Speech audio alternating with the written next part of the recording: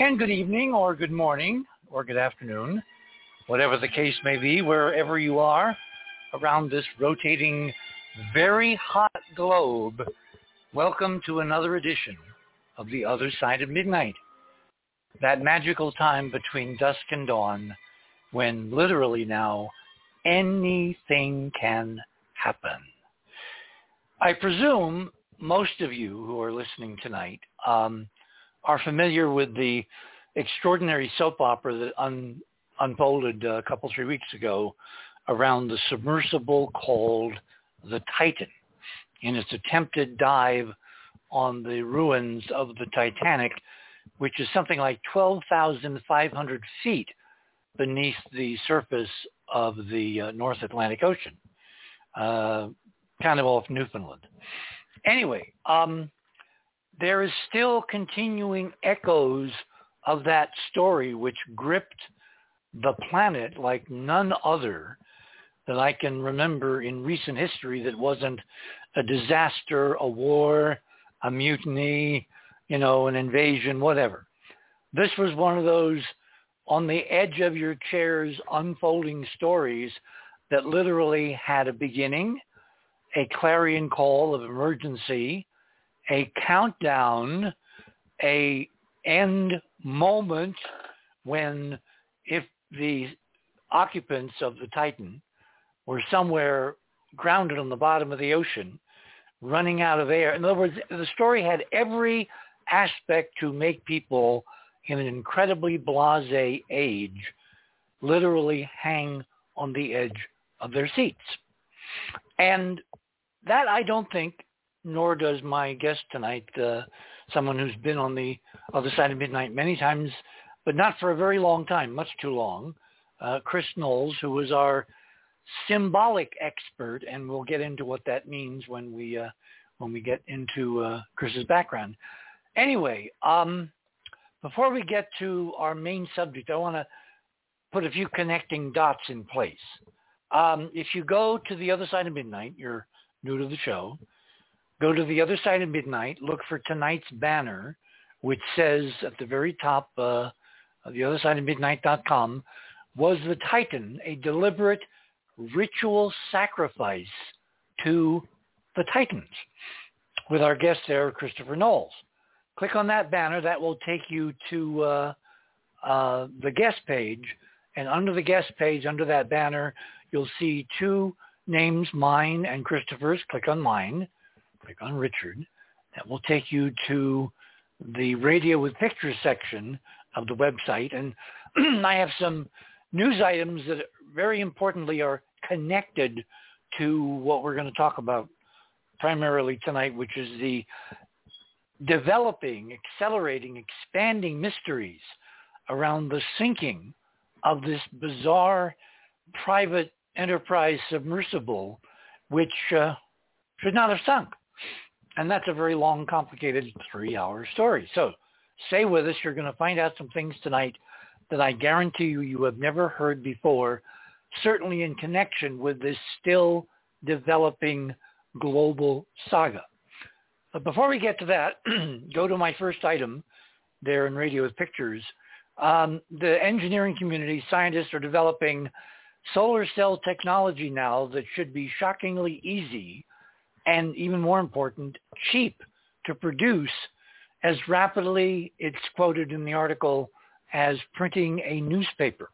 Now, why is this important? Well, here in the Great American Southwest for the last couple of weeks, we have had record temperatures.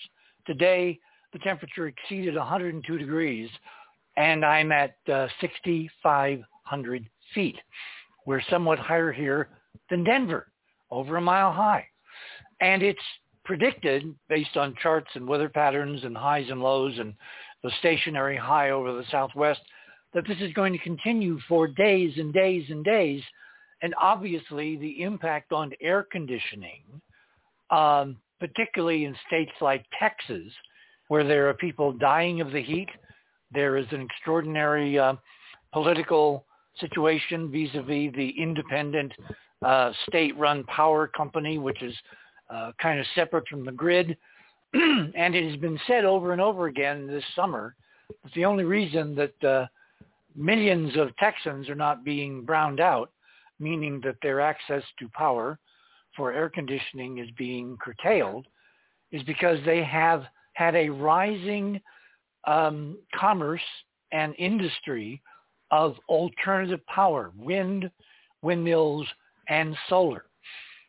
And given that this last couple of weeks is in terms of global record keeping and forensics in the way of climatology, which goes back through strata and ice corings and all that to look at temperatures hundreds of thousands of years ago, what we're going through right now are temperatures on Earth worldwide, because we wired the world, and by a satellite, any sensor anywhere on the planet can be interrogated and its data is uplinked and recorded. So we have really a global temperature map, and everywhere in the world, the average temperature has exceeded anything recorded in the geological record for the last 125,000 years. That is absolutely bizarre. That is absolutely shocking. So the antidote in the short term is making stop putting lots of carbon dioxide from fossil fuel plants into the atmosphere. A longer term solution, the one that I'm frankly increasingly enamored with, which will solve the problem in a relatively short period of time, I'm talking like a decade, if past history is prologue, but which will permanently solve the problem until the fossil fuel CO2 has been reabsorbed in the terrestrial sinks for carbon dioxide, which is the only way really to get it out of the atmosphere unless you begin looking at very incredibly expensive sequestration technologies to basically capture it and then store it underground in ways that it can never be released, certainly in the projected timeline of human civilization. The other alternative, which is really amazingly cool and has been researched at some length by MIT and is actually, I believe, being looked at seriously by this White House, is basically creating a space-based alternative that will shield the Earth from increasing solar insolation, thereby dropping the global temperatures, thereby bringing the equation of climate back into equilibrium. And all that is incredibly complicated, incredibly expensive, and incredibly politically contentious. But we're going to be dealing with it in the next 3 weeks. I'm working on getting some really amazing guests who have developed through MIT a technology which Elon Musk, if he so choose to add to a list of, to do things, basically keeping the Earth from roasting alive, it would not be beyond the purview of his currently envisioned Starship technology. On more reason to be looking really carefully at what Musk is really up to, and I don't mean Twitter. Anyway, the relationship of this to tonight's show will be apparent very soon. Item number 2. We are off to another extraordinarily interesting and hopefully predictive soap opera vis-a-vis the moon. Yesterday, Friday, Indian time, the Indian government launched its third attempt to go to the moon with an unmanned robotic mission, and its second attempt, called Chandrayaan-3, and Chandrayaan in Sanskrit means moon vessel or moon ship. Chandrayaan-3 is going to the moon. We'll get there in about a month. It's taking the slow boat to China, and they're going to attempt to land another unmanned lander and rover while keeping in orbit something called a propulsion module, which only has one experiment. I will explain what all this means in great detail next Saturday. We are tentatively looking at another show about the moon, and I think if they will listen, and I've been told by sources that they are listening in India to The Other Side of Midnight, I'm going to lay out a blueprint for how, as opposed to all the other private missions and non-Russian, Chinese, and U.S. missions which have tried it and have crashed, I'm going to lay out a recipe, a to-do list, a mission profile for how the Indians, if they're listening, can safely get this unmanned spacecraft down to the surface of the moon, again, at the South Pole. And all of that will come in great detail next Saturday in our current projected planning. What does this all have to do with the Titan?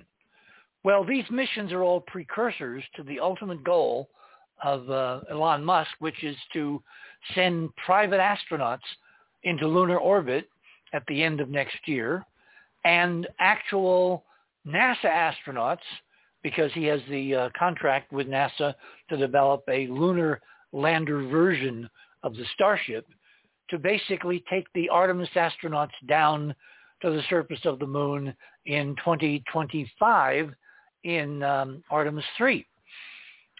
All of this could be imperiled by what began to surface in the extensive, overwhelming coverage regarding the sinking of the Titan submersible a couple, 3 weeks ago.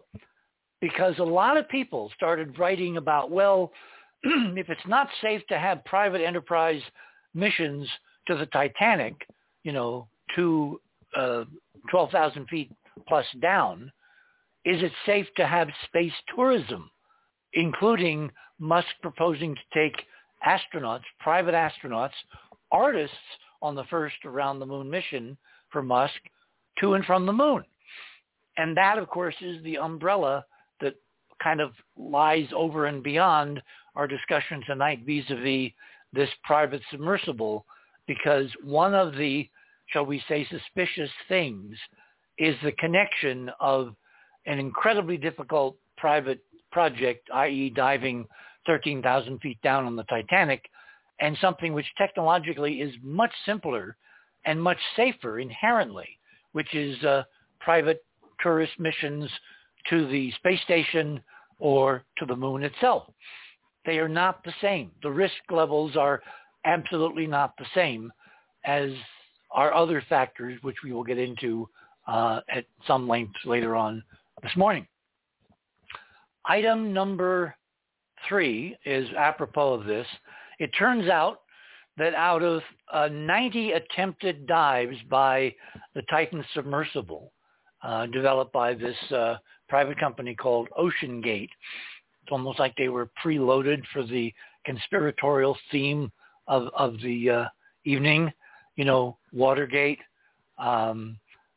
OceanGate. Any gate is now a political crisis and catastrophe and, basically something that one does not want to be involved in. Anyway, OceanGate, the founding corporation, tried 90 times, it turns out, according to the public record, to dive on the Titanic, and were successful only on 13, which of course raises in my mind, why were those 5 so-called passengers or explorers who paid the equivalent of $250,000 apiece to go and die, why did they even deign to get aboard? What convinced them to become sacrificial lambs, metaphorically speaking?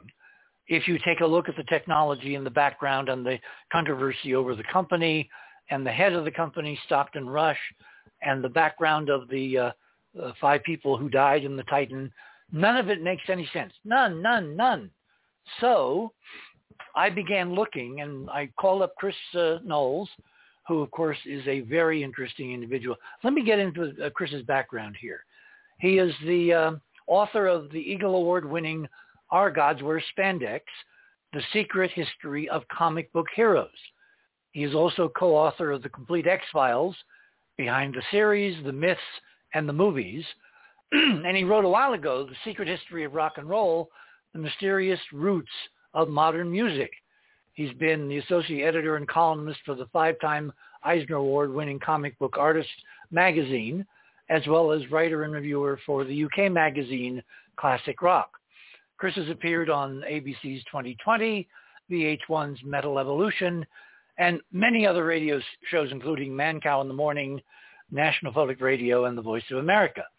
He's also appeared in several documentaries such as Wonder Woman, Daughter of Myth and the Man, The Myth Superman, and he was invited to lecture on science fiction, mysticism, and mythology at the legendary Esalen Institute at Big Sur, California in 2008 and 2009.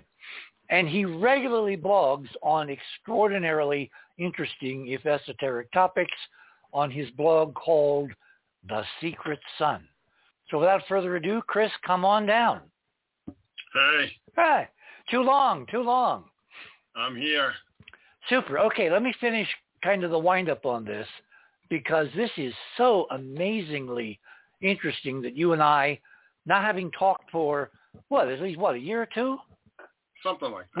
We both have independently come to the same idea about this international soap opera. So, item number 4. Who were the passengers who, forked over $250,000 to go and die? They are listed in item number 4.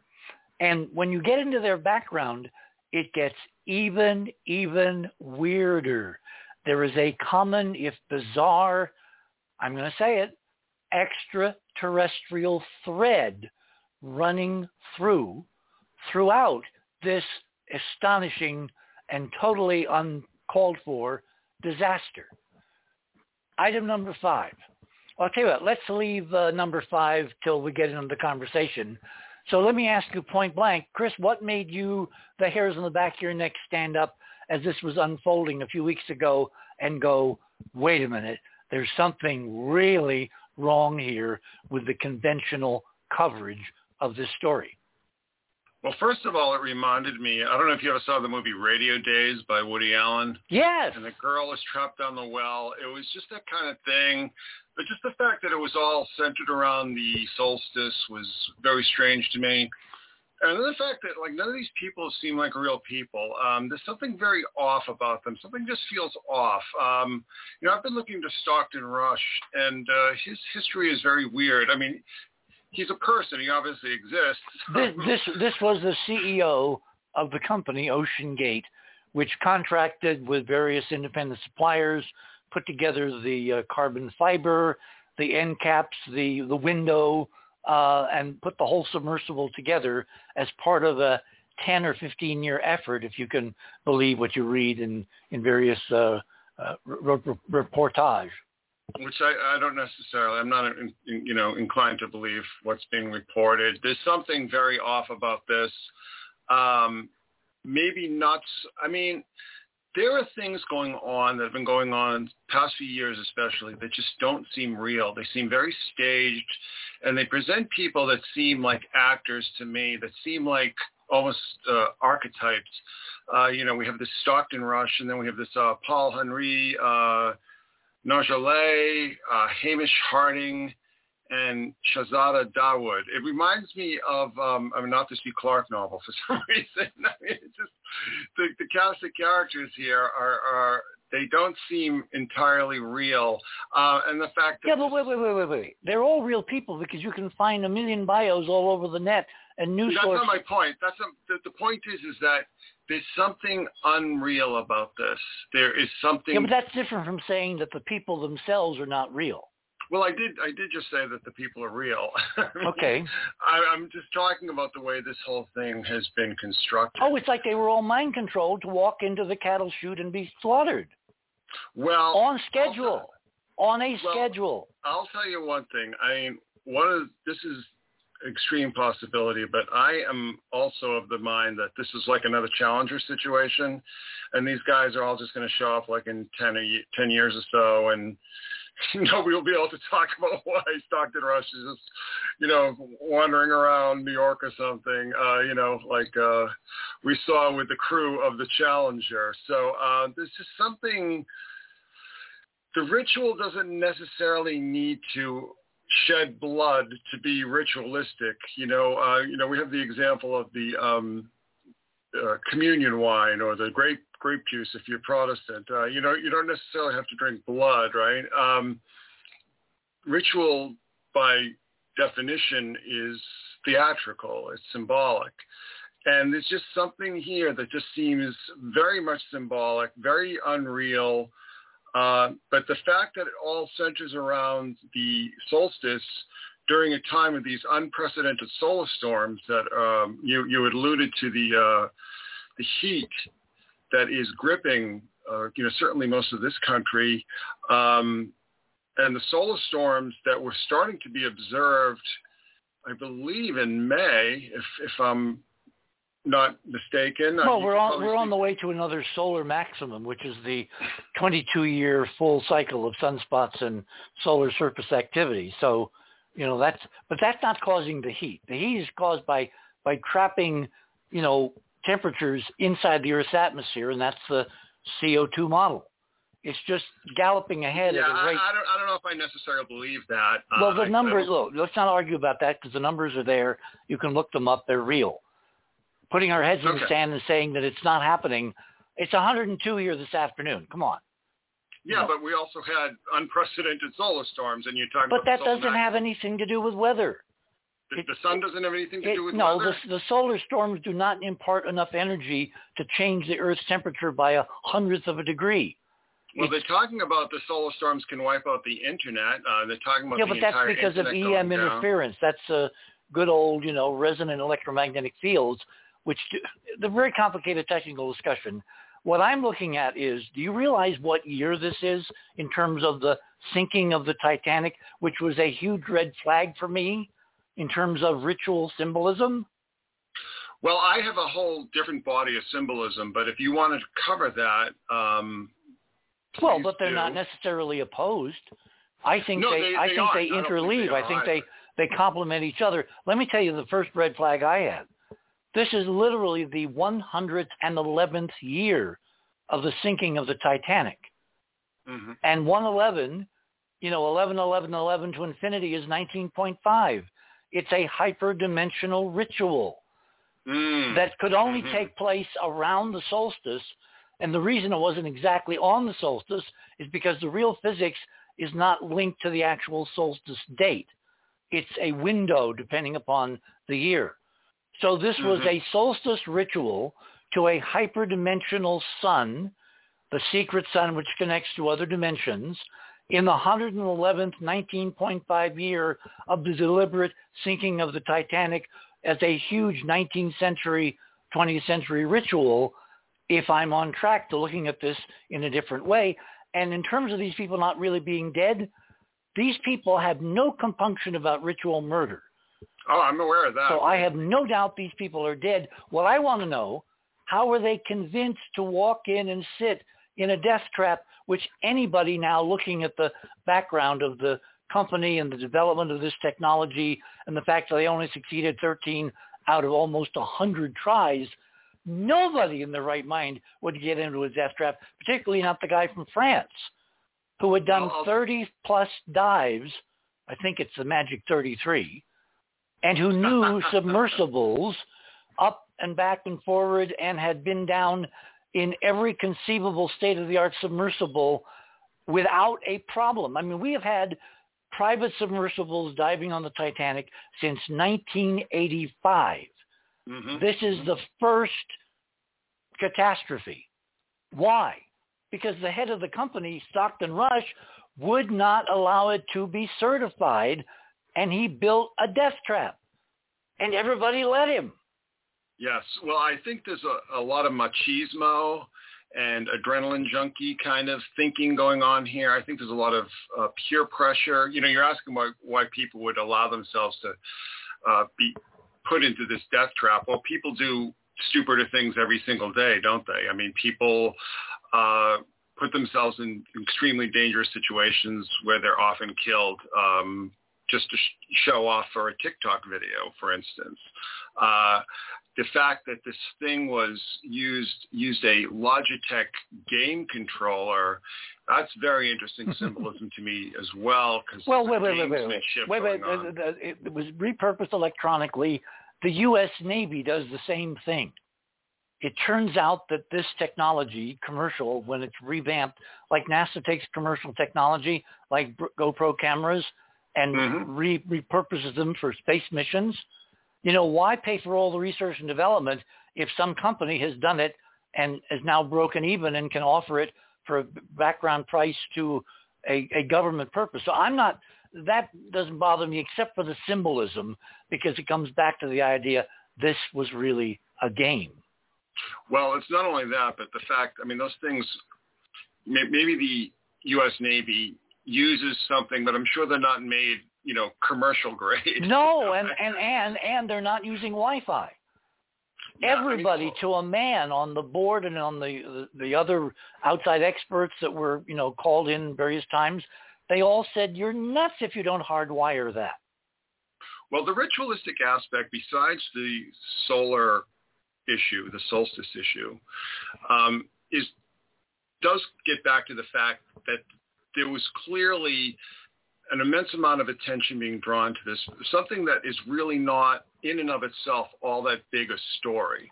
I mean, people going down on a submarine or any kind of submersible and dying is not, you know, stop the presses worldwide. You know, that clearly is a thing that leads me to believe that there is a very heavy ritualistic aspect to this. But it's also the naming, okay? The Ocean Gate, the Stargate, right? The abyss. And this, oddly enough, when you talk about synchronicity, I was out in Illinois at the Theosophical Center giving a talk on the Titans and the Watchers and the Apkallu and the Archons. I mean, all these that's excellent. Why don't we do that as a backgrounder when we start the next half hour, because we're about 2 minutes from the bottom of the hour.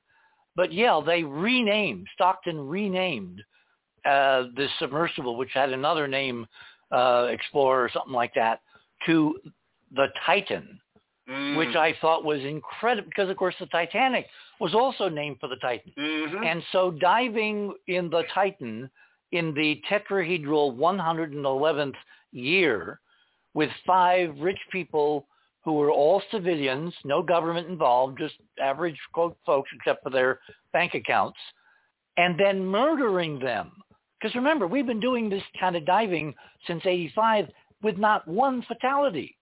And I remember way back when, and I probably don't have time to tell the story on this side of the break. Let me tell you a story from my own childhood, which made me realize something really amazing was going on here that most other folks may not be tuned into. Which, of course, is why I have you tonight for a full 3 hours. Okay, so let's sit back. Everyone take a deep breath. Go to the kitchen if you have to. Go to other rooms if you have to. You're on the other side of midnight. My name is Richard C. Hoagland. Tonight we're delving into the mysteries and the possible ritual sacrifice aspects of the sinking of the Titan submersible. My name is Richard C. Hoagland. We shall return.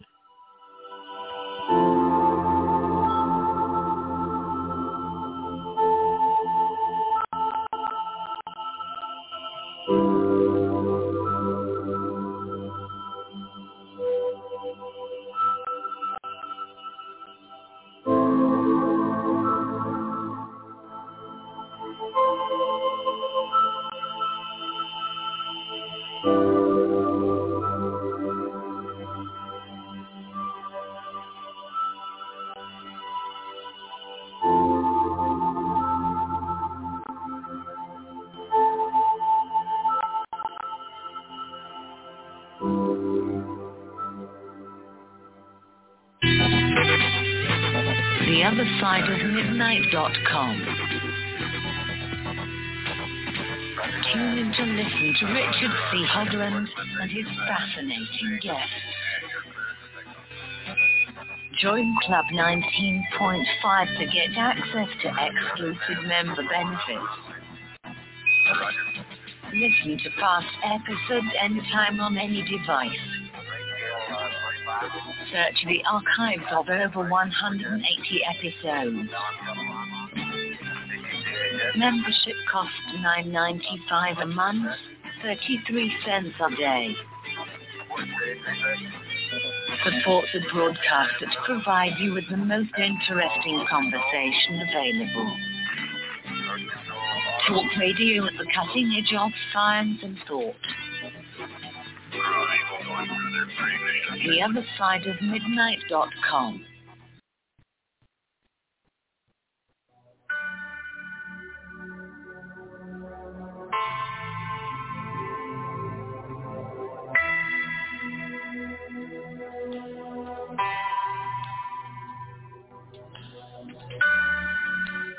And welcome back, everyone, to this Saturday night, July 15th edition of The Other Side of Midnight.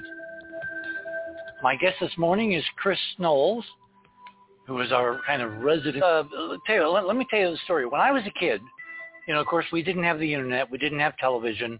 I mean, television existed, but our family didn't want us to have television because my parents didn't want us programmed. Even back then, they were leery of television as this babysitter in the room. So we didn't get television until much later in my teen years. But we did have radio. And so we could listen to shows like The Lone Ranger. Their parents would drive to the supermarket to do their food shopping. And I remember sitting in the back seat in the dark, between the seats, looking at the radio, glowing in the dark as we drove to and from, listening on radio, which of course is gripping for a kid with an imagination, to the Lone Ranger and his, great horse Silver. Anyway, radio in those days played a huge role, even bigger than I think television does now, because you had very few independent networks to listen to for global events. But somewhere in the summer of, and it was probably in the early 50s, there was a sea emergency, a sea soap opera unfolding on live radio. There was a ship that had been struck by a storm in the North Atlantic, and a valiant captain named Ericsson. And what caught my attention, of course, was he was a Swede, and our family was Swedish. So, my parents listened to it a lot. And he was trying to get this ship, which had been abandoned by all the crew. They'd all been taken off. But he, as the captain, refused to leave the ship after all the crew were off. And he tried to get her towed to the nearest port, which was 2 or 3 days away, somewhere in the North Atlantic off Europe. And I remember vividly, looking back from my Roddenberry years, that what captured my attention was the name of the ship was the Flying Enterprise. So you can look it up on Google. And it carried on for days after days, and it was like this unfolding live melodrama of the 5 survivors somewhere on the floor near the Titanic in their submersible, stranded because the weights wouldn't release or whatever, and their air was running out. And every night was a new facet of the soap opera. It had all of the trappings of a world-gripping event that got the involvement of how many separate submersibles from Canada, from New Zealand, from France, from, the Brits, and of course the U.S. Coast Guard. In other words, this was a huge effort, bigger than anything in decades, if there ever was anything comparable, all for 5 private people, presumed to be sitting on the bottom of the ocean with their air running out, with time running out, and no one knowing how to It was absolutely irresistible, both back during that radio show or that epic series and what happened a few weeks ago. Yeah. There you are. Okay. So to me, it looked like somehow it either was going viral or it was being promoted in order to go viral so that the whole planet's consciousness was focused on these 5 people. And then I began to look at their backgrounds, and I found something increasingly weird, because we've all said, those of us that have been involved in this research work, that the one event that's going to bring the whole world together for ill or good is going to be the discovery that we're not alone, that they're extraterrestrials, that there is this inordinate global impacting reality that no one can avoid, even in the middle of nowhere, in an era of satellites, where we meet the others for the first time in modern history. Okay? So this began to look like a setup for what I call the beam me up Scotty scenario. Suppose, alternate scenario, you'd had these 5 people stranded, then their air ran out. They're still presumed to be alive, kind of like the Heisenberg thing, the cat in the box, is it alive or dead? You don't know till you open the box, right? It was called the, what's the name of that? The Heisenberg uncertainty principle is behind it. Anyway, so I began to wonder, would this be the entree for real extraterrestrials, real family ETs, part of the Titan group, to show up after they're presumed dead, having rescued them with ET technology, maybe up to and including beaming them aboard some Earth-orbiting spacecraft from their watery grave? Would that not be the perfect way to introduce humanity to the shocking and startling idea we're not alone, by having the ETs show up as rescuers, as guardian angels, right directly into the heart of the most human of consciousness, which is everybody was praying these folks would make it, that they were still alive, right? Well, it's now been, 3 weeks? And they haven't shown up. So that model is sinking fast, pun intended. But it got me thinking about, if this was a ritual, in whose favor was it? Which gods were trying to be propitiated? And was it some kind of a ceremony to introduce the idea that we are not alone? Because one of the passengers, the Pakistani billionaire Dawa, it turns out he just joined the board of directors of the SETI Research Institute in California. What in the world is a Pakistani businessman doing, part of an ET contact effort in California, going down to look at the Titanic? Then I went in the background of Hamish Hardy, the billionaire who is kind of like a unknown Branson, except Hardy would probably as much money. He's into the airline business with charter services, and he works primarily, I guess, out of the Middle East, even though he's a British national.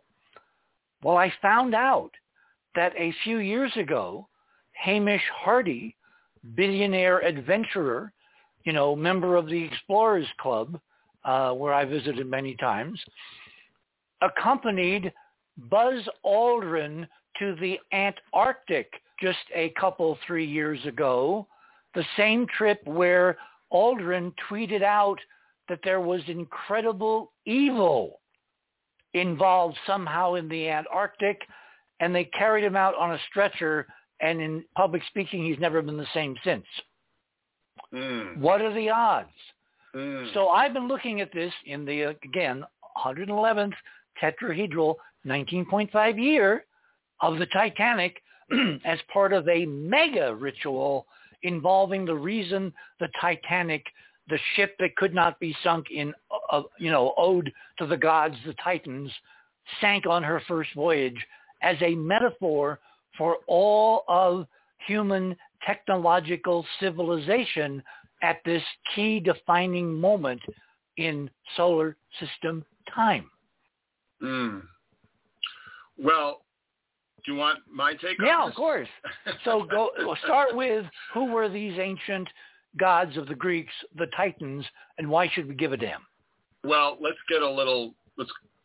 rewind just a little bit, because you were talking about this thing had another name. The original name was the Cyclops. Yes.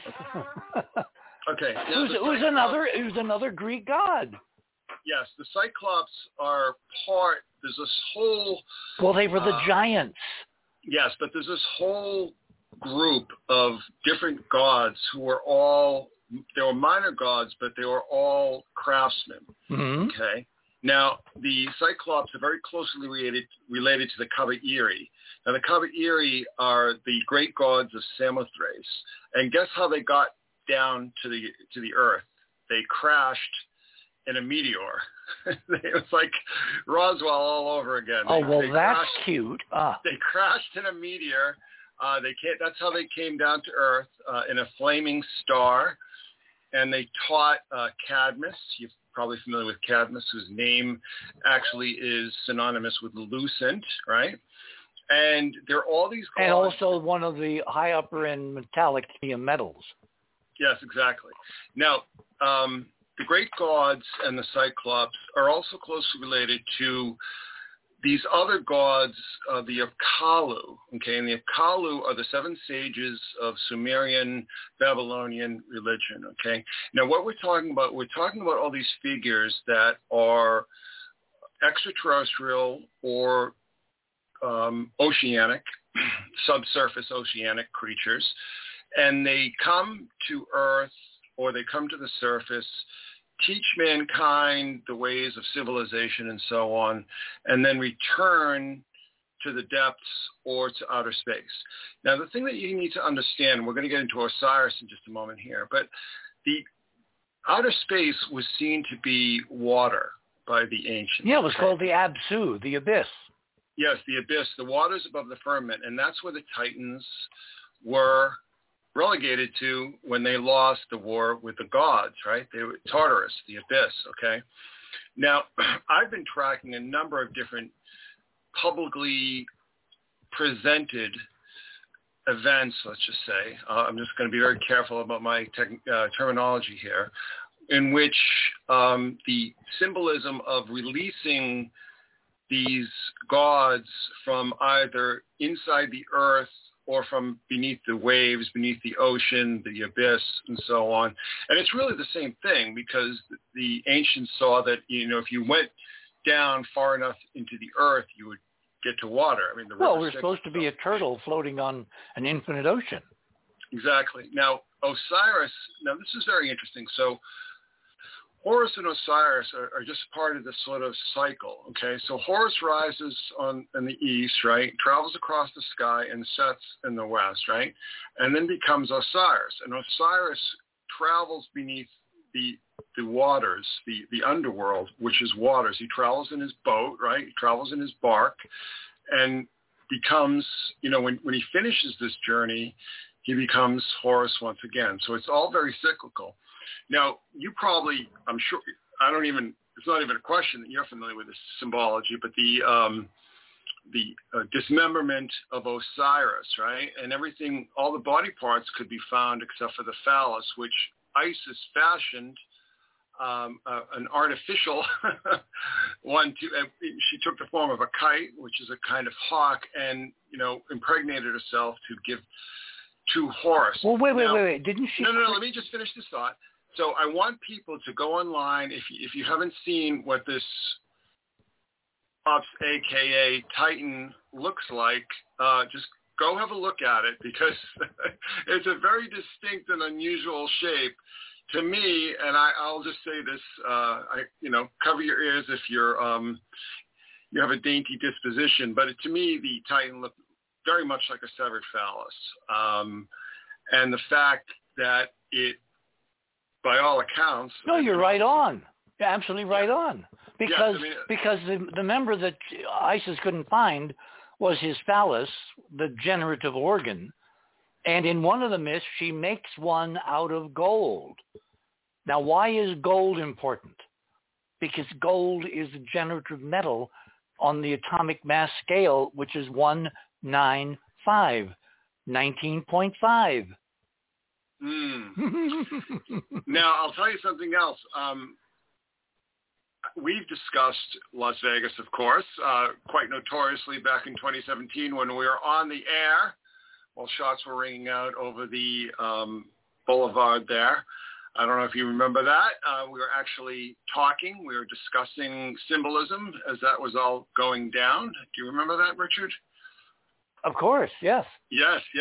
So at the same time, or shortly after, I should say, this whole situation with the Titan, a.k.a. Cyclops, a.k.a. Osiris, the phallus, all sorts of different associations there. We also saw the Las Vegas sphere finally opening.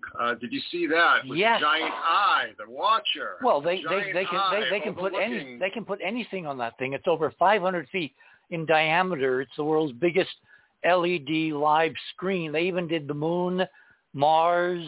You know, they can replicate anything. And I only saw a brief clip. Well, see, my interpretation, we talked about the Janet Area 51 connections to the whole Las Vegas situation. Right. And what I see with this dome, so just remember, let's get into the symbolism here. Let's just sort of get a little down and dirty. We have the severed phallus fashioning a gold phallus and impregnating herself with the new Osiris, Horus, right?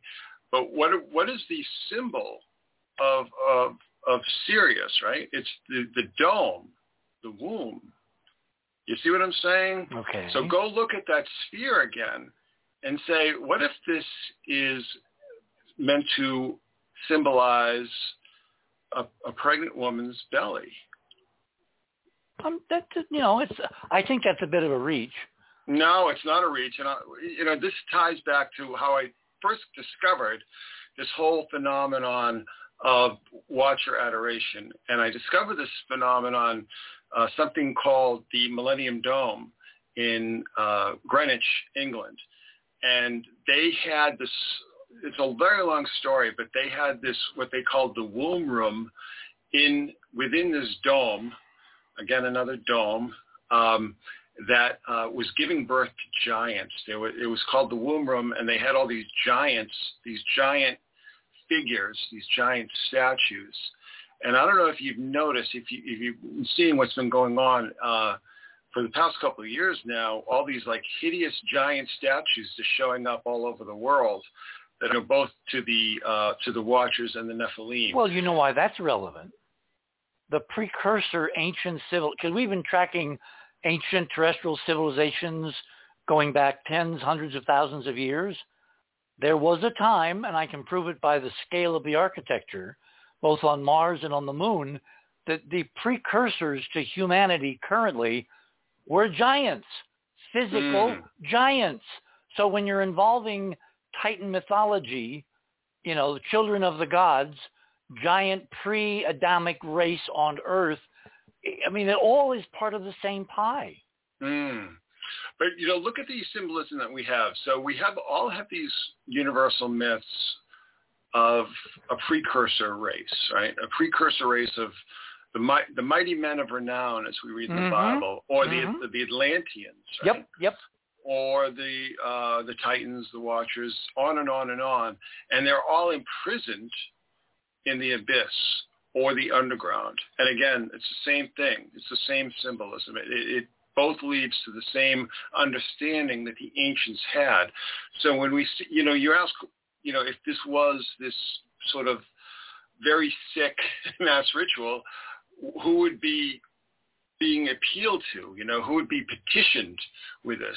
And the answer, of course, is the giants, the Watchers, the Archons, the Apkallu, the Cavalieri, the Cyclops, you name it. It's all the same thing. I mean, the giants, of course, the Cyclops were also giants, weren't they? So yes, exactly. It's all the same symbolism. And I believe... Think of David and Goliath. Come on. Yes. So I believe that the great gods of Samothrace were also Cyclops. Mm-hmm. So, but there's also this connection to Sirius. And if you remember the Cage, the original script for the Cage, they were not Telosians. They were from Sirius 4, and they were sort of crab. Wait. Where is this documented? Because I've never heard that. In the Making of Star Trek, which came out, I believe, in 1971. Okay.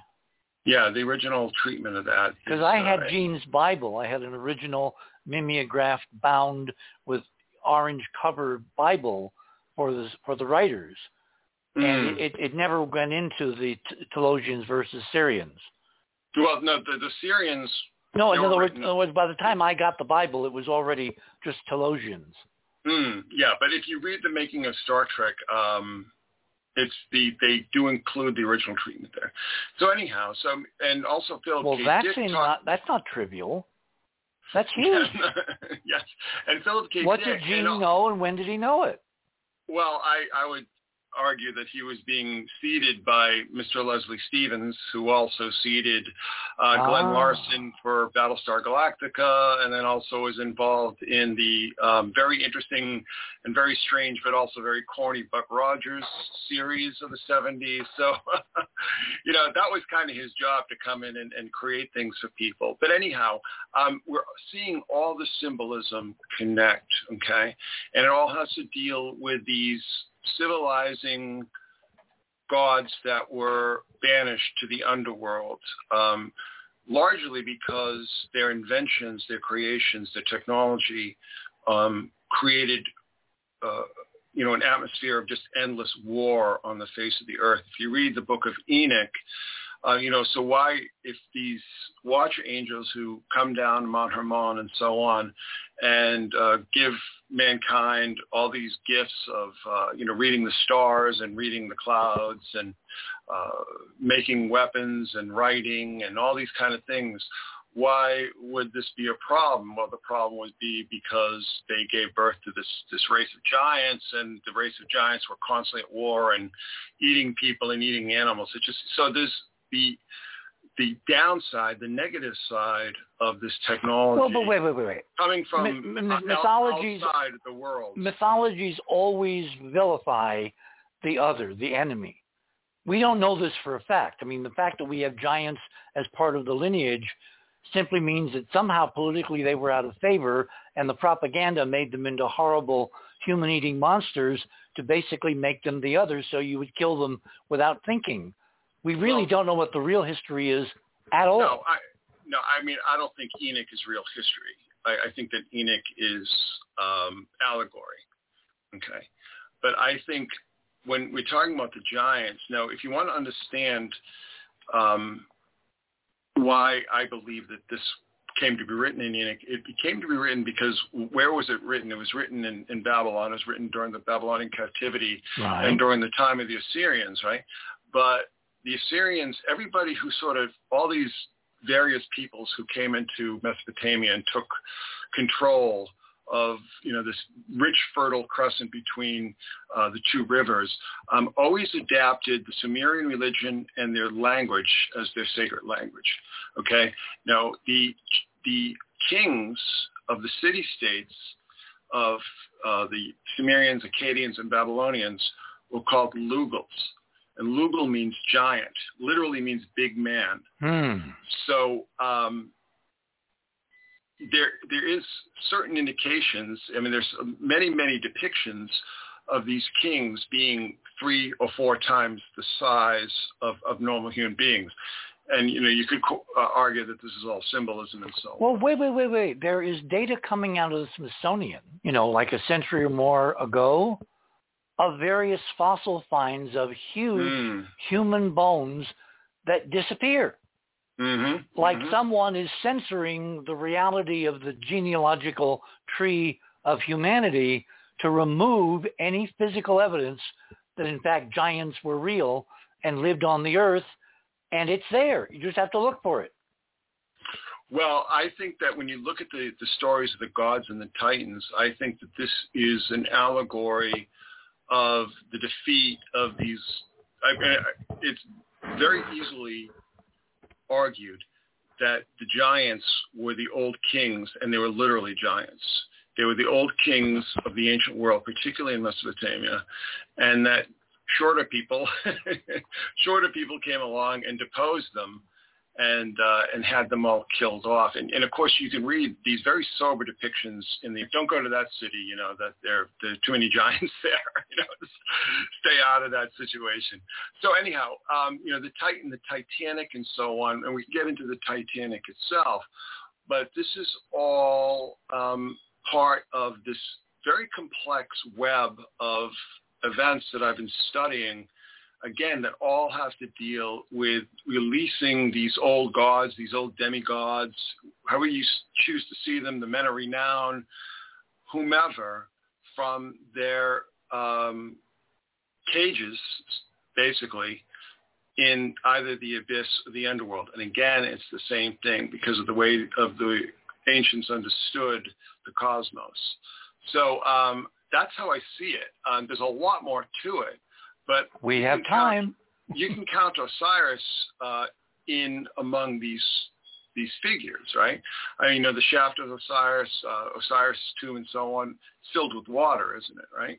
And I noticed that you had David Sarita on recently, yes. And I remember listening to David Sarita talk about that water was a medium for stargates, for wormhole travel, and so on.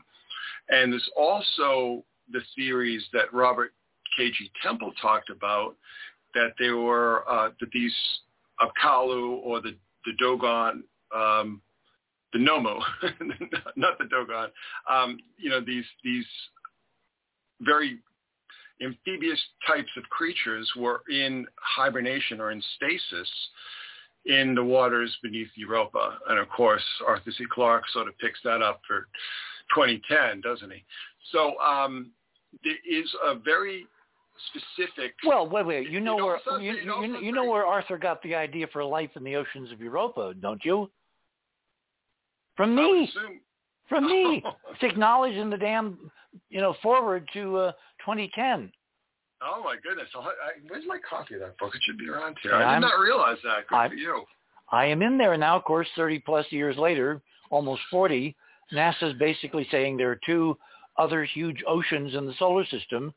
Europa and Enceladus, and probably a lot more like the moons of Ganymede, Callisto, any of these. What about Titan itself? I mean, and Titan, yes. I mean, they say that it's what is it? Liquid ammonia, though, right? Well, that's just a model. So right.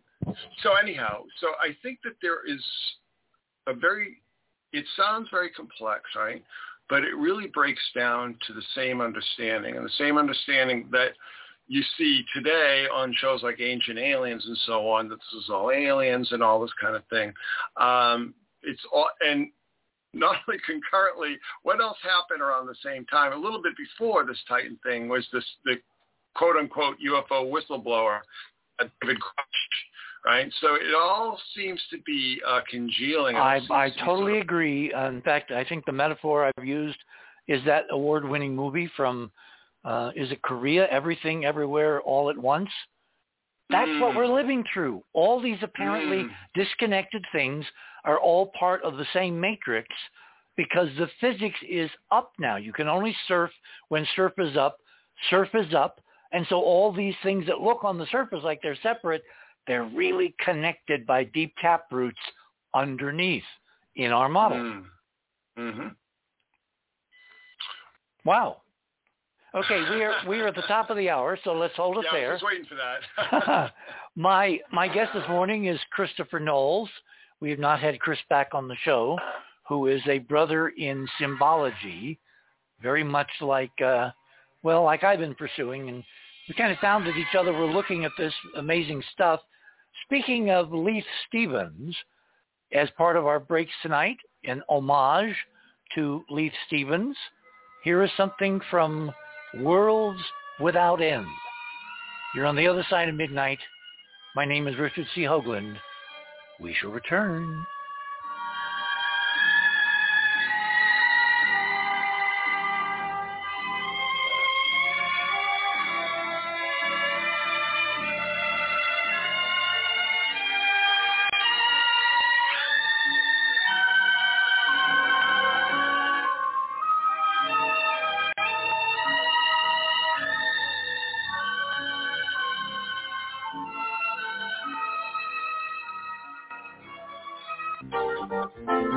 TheOtherSideOfMidnight.com. Tune in to listen to Richard C. Hoagland and his fascinating guests. Join Club 19.5 to get access to exclusive member benefits.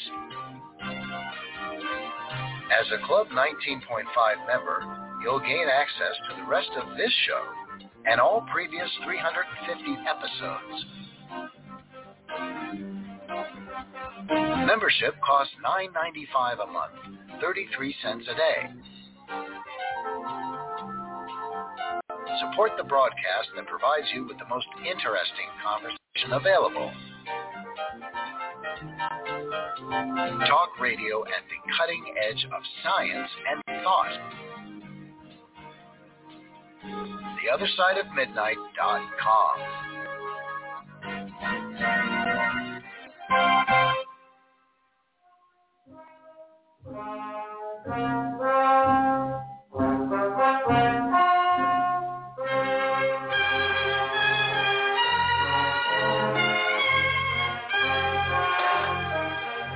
And welcome back, everyone, to The Other Side of Midnight for this Saturday night, July 15th, 2023. Can you believe we're halfway through the year? More than halfway. It's, anyway, so back to my guest of the morning, Chris Knowles. We're discussing the mythologies swirling around, pun intended, the very bizarre soap opera-like thinking implosion, we're now told, of a submersible, a commercial submersible, a disaster that when you read the literature now and all the letters and memos and critiques and technical literature and discussion on the internet around the Ocean Gate project, it looks like, Chris, that this ritual was like a decade or more in the making, and they laid the amazing trail that this guy, the head of this company, was an arrogant SOB who would listen to nobody and basically was just an accident waiting to happen, which I think, again, is a very carefully laid paper trail for a plausible deniability reason for such a catastrophe when, for decades, going down to the Titanic in credible technology was 100% safe. Well, what were the gods most offended by in the old myths? Noise. Hubris. Okay. They were offended by hubris. That always brought the thunderbolts of the gods down on you. So if that kind of seed planting in the public mind was intent, that ties in again to this whole mythos that I've been exploring here. And like I said, it's all very consistent, and it's all very interesting that we heard. I was actually in Chicago when the news came that, this thing had imploded and it was being pulled up and so on and so forth. And then, of course, what we experienced almost immediately afterwards, at least on the East Coast, was these incredible storms taking place all across the eastern half of the country, tornadoes. I think 2,000 flights were canceled. I had to take 3 flights back to New Jersey. It took me 10 hours to get home. It's usually an hour-and-a-half flight. I don't know.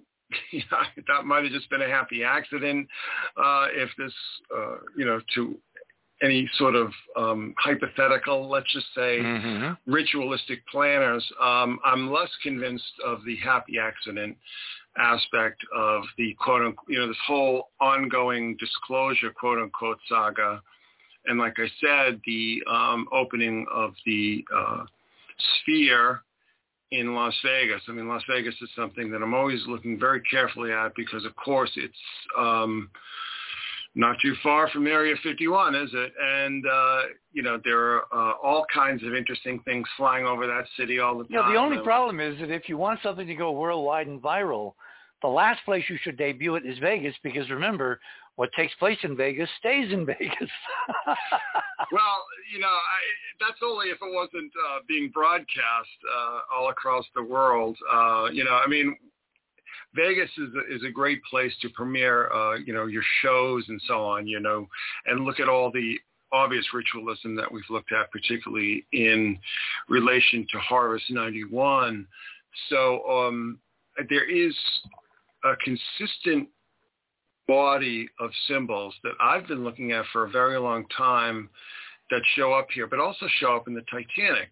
Now, to me, the symbology of the Vegas dome is very connected to some bizarre physics that we've discovered that indicate very strongly, you have not been on the show for a while, so you may not have followed the argument, but it looks to me like we are in space-time, we have been imprisoned in a dome, in a globe, in a sphere, with energy fields, hyperdimensional physics and all that, because it's kind of like the Phantom Zone in Superman.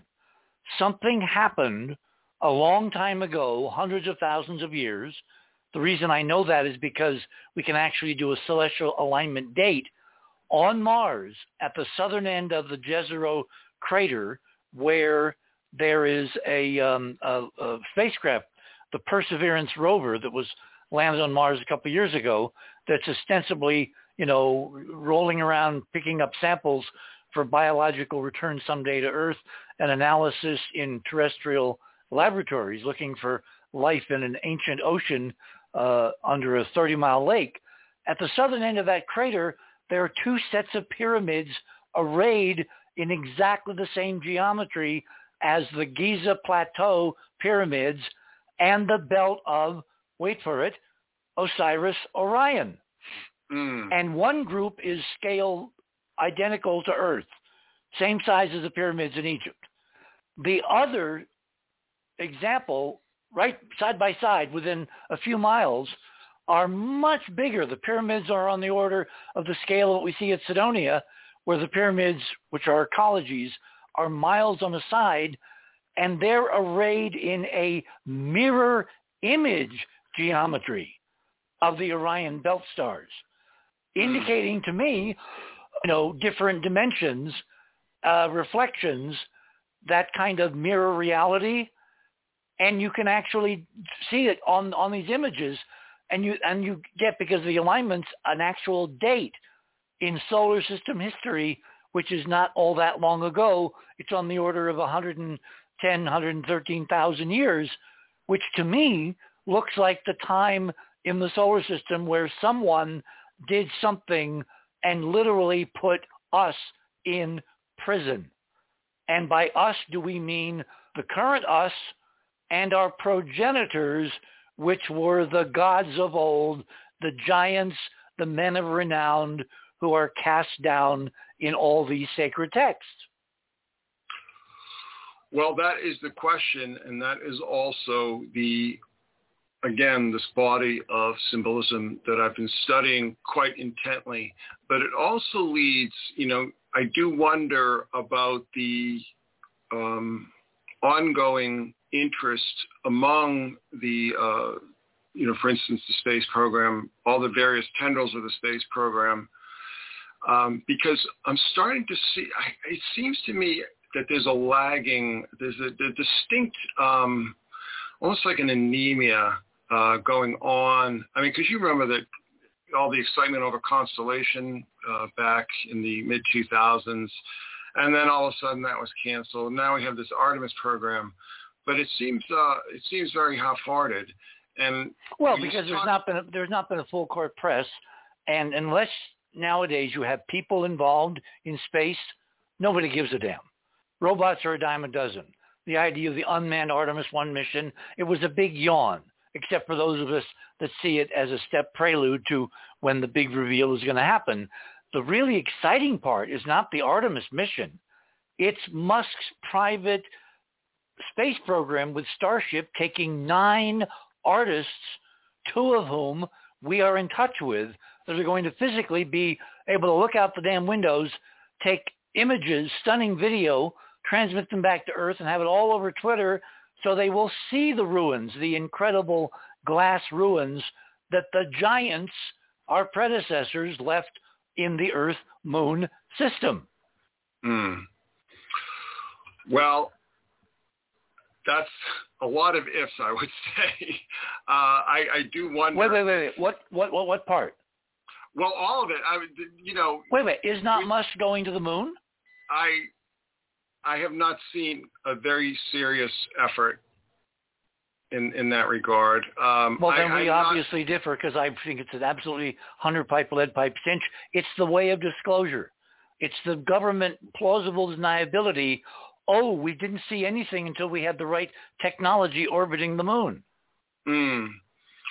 Well, like I said, I mean, I'm a child of the post-space, post-Apollo era, and I've just heard too many broken promises when it comes to that. I mean, we're talking a good 50 plus years of broken promises on the part of NASA. And to be honest with you, I don't trust NASA as far as I could throw it. And I do find it interesting, though, that Stockton Rush and this Ocean Quest organization did have some sort of connection to the Marshall Flight Center. Yeah, it turned out that was a total lie. That was Stockton Rush just typing like crazy a casual conversation. So there is no NASA connection. There's no University of Washington connection. This was a cowboy, and I don't buy the ego part. This was a setup, and so many things had to fall into place to produce this disaster at its due date. Well, he said a lot of dumb stuff, though. I mean, he incredible seemed like dumb a pretty stuff. Obnoxious guy. And he did seem to me, I mean, put bluntly, he did seem rather hubristic. And, of course, that being the ultimate sin. One thing about the Titanic, though, I hadn't realized this, and I don't know. I don't know if this is like a Mandela effect kind of thing. I always thought it happened closer to Greenland, but it's No. It's right off Newfoundland, 370 miles, something like that, off Newfoundland. Exactly. Now, the interesting thing about that, though, is that this ties into this map that I made, because if you go from the Titanic crash site here, I'm looking at a map right here, right, and just travel due west, you're going to end up in Portsmouth, New Hampshire, the home of Betty and Barney Hill. Right.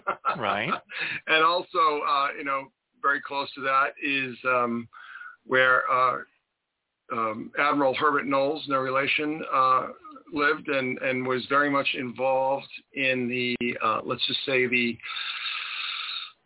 popularization of the Betty and Barney Hill stories. But if you look at this area, it's very interesting to me, because we had a lot of really what I call the UFO hit parade, not too far from this area. And, and of course, planetary space, I mean, it's right next door. I mean, again, like if you travel due west, you're going to end up right in Portsmouth here.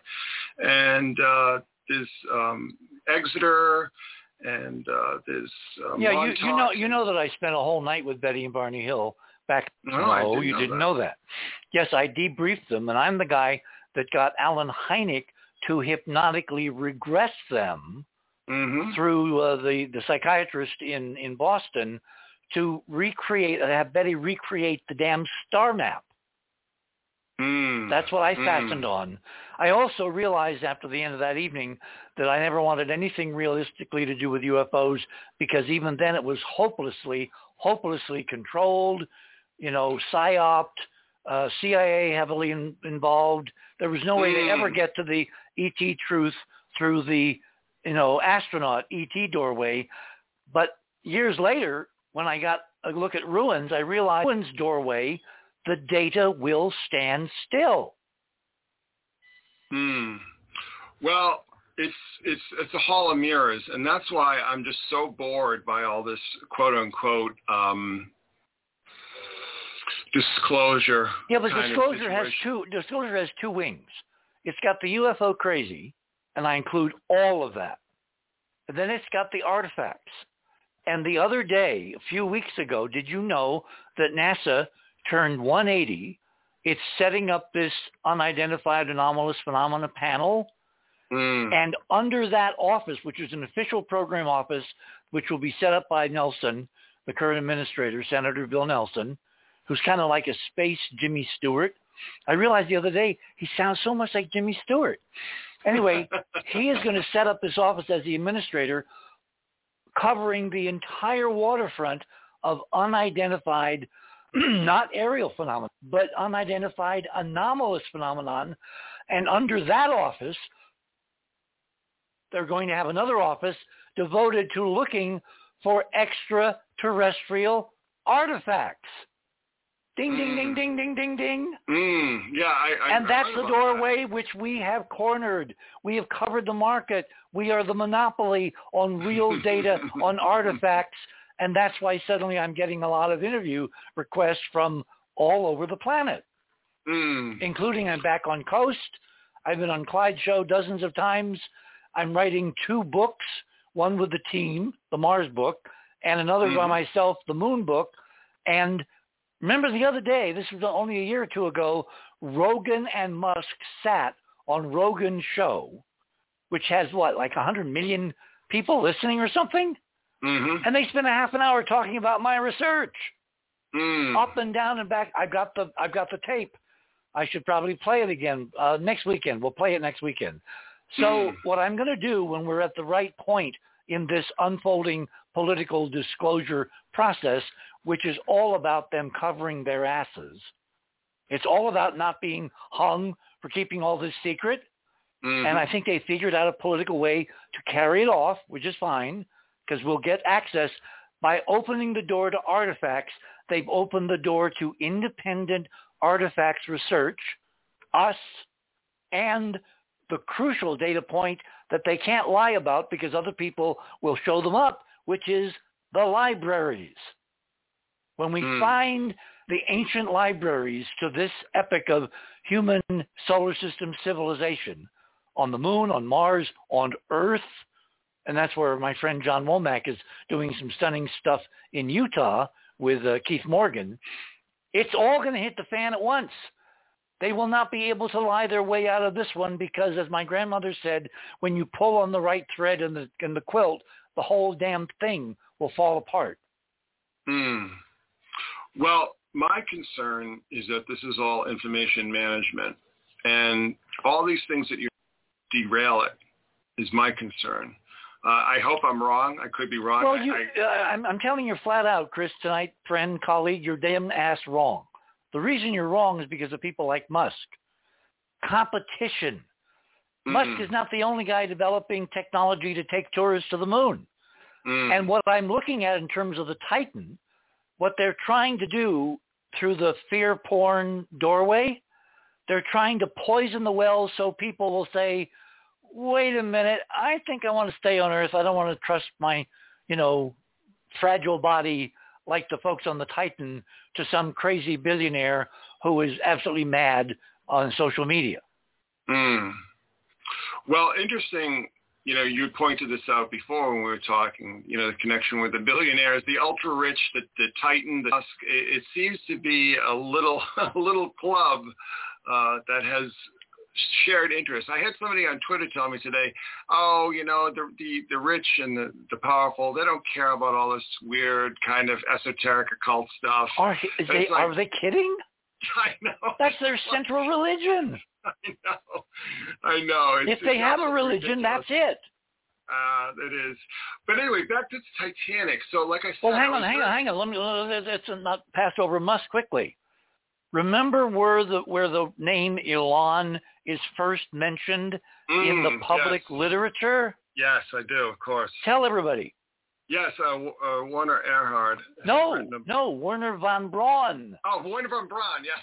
Sorry, I'm getting my word. In his novels regarding colonization of Mars, and what is Musk's big, MacGuffin? Sending colonists to Mars, right? Well, in von Braun's novel, which I've got a copy, and I read it cover to cover. By the way, there's all kinds of cute 19.5 clues, so Werner knew the physics too. In the novel, he winds up sending colonists in the novel, and they wind up electing government, right?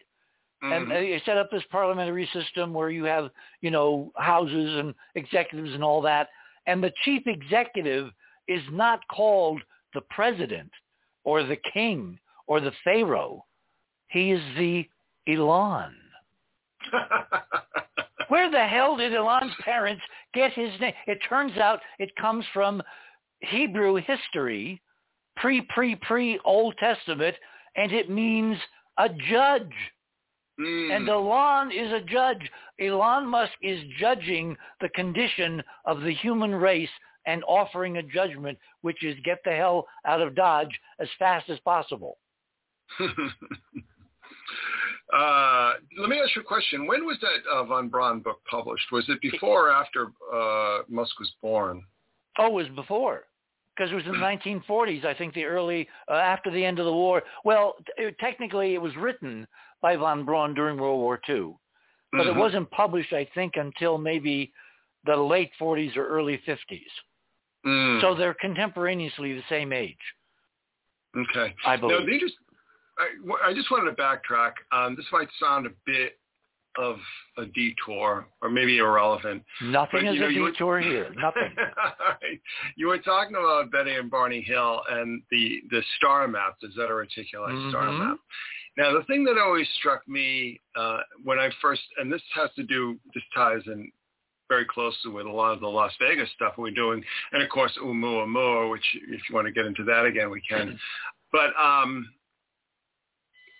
what struck me is that I assign a particular significance to Supernova 1987A. Are you familiar with that? Yeah, of course, the one in the Magellanic Cloud.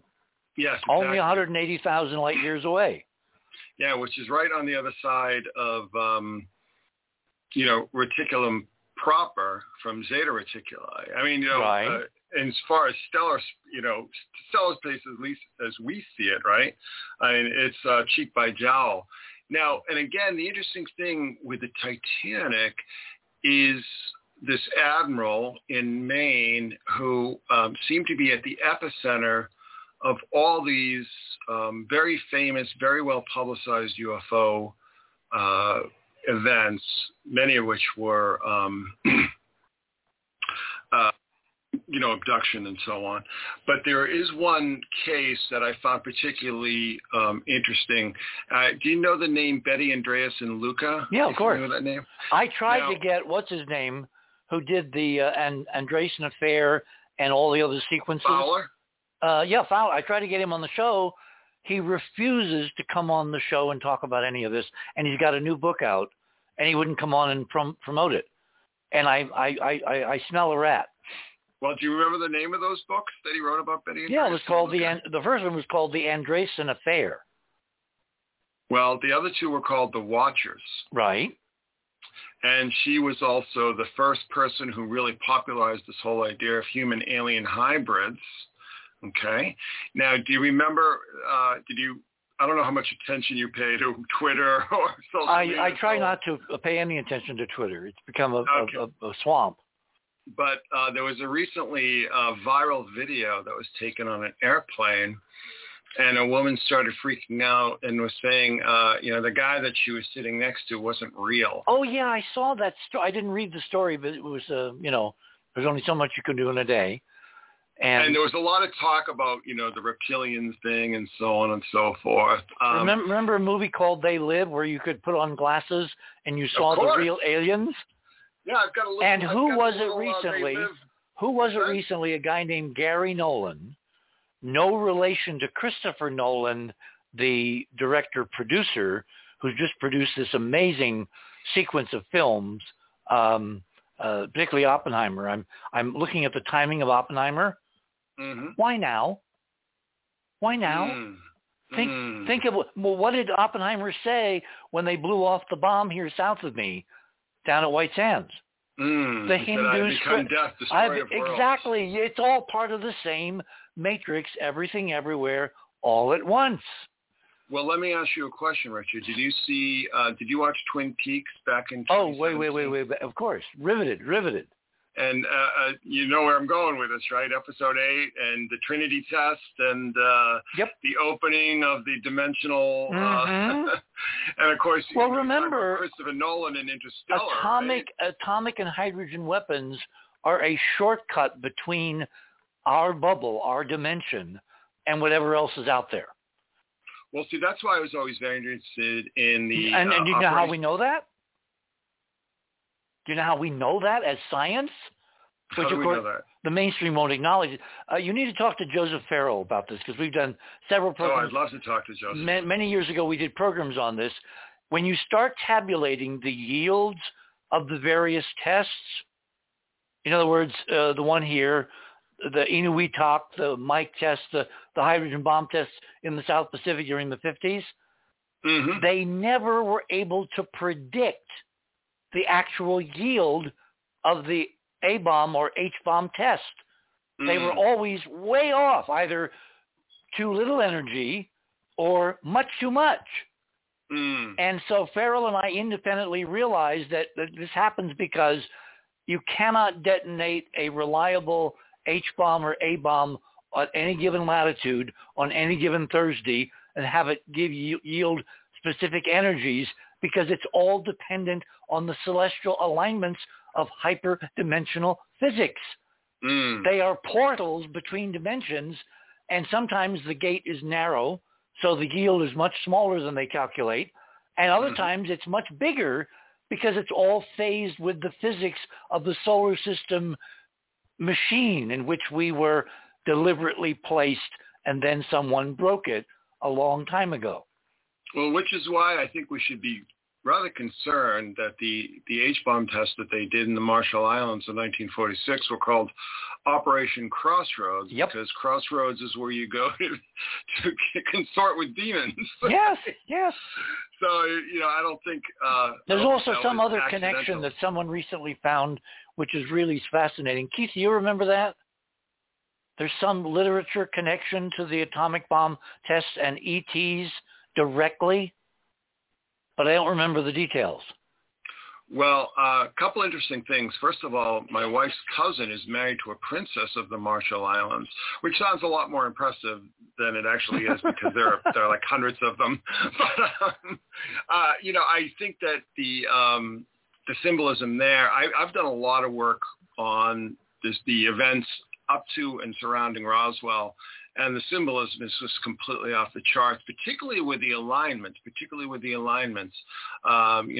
alignments with Baalbek and Mount Hermon and so on and so forth. Those are rather startling. I know that you were familiar with the late David Flynn. Do you remember David? Oh, yeah, of course. Yeah, I sort of expanded on some of the work that he had done. Very, very interesting. Also, Socorro is aligned on the same latitude as Baalbek, and there are a lot of those kind of things, the plains of St. Augustine and so on. See, I've always felt when I got seriously interested in it, because remember, I kind of turned my back on UFOs. Wisely. But it's a bottomless morass. That's not how people are going to learn the truth. They're going to learn it through our research. And that's what next Saturday is all about, showing how the Indians are getting on board. The South Koreans already are on board. It's just waiting to be born. It's within weeks, if not months, of being born in a totally unexpected way. And we are at the bottom of the hour. So let me gently turn down the potentiometer on Chris and remind everybody you are on the other side of midnight. We're going into the deep symbolism, sorry about that, again, of the Titan's enigmatic catastrophe, a catastrophe just waiting to happen. And it's surprising it didn't on any one of those 90 attempts. On the 91st, they bought the farm. And 91 turns out to have been a number very big in the mythology around the Las Vegas shootings. A pattern, a pattern, a pattern. You're on the other side of midnight. My name is Richard C. Hoagland. We shall return.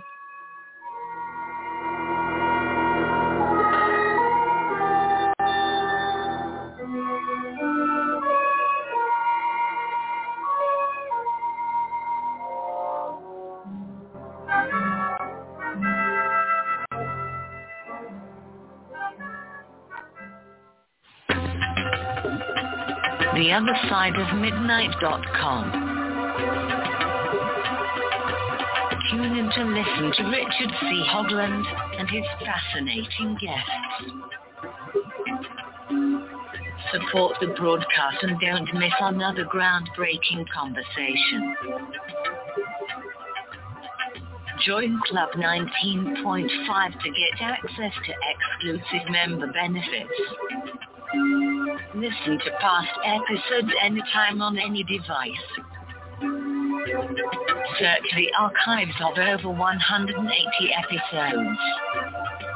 Membership costs $9.95 a month, 33 cents a day. Talk radio at the cutting edge of science and thought. TheOtherSideOfMidnight.com.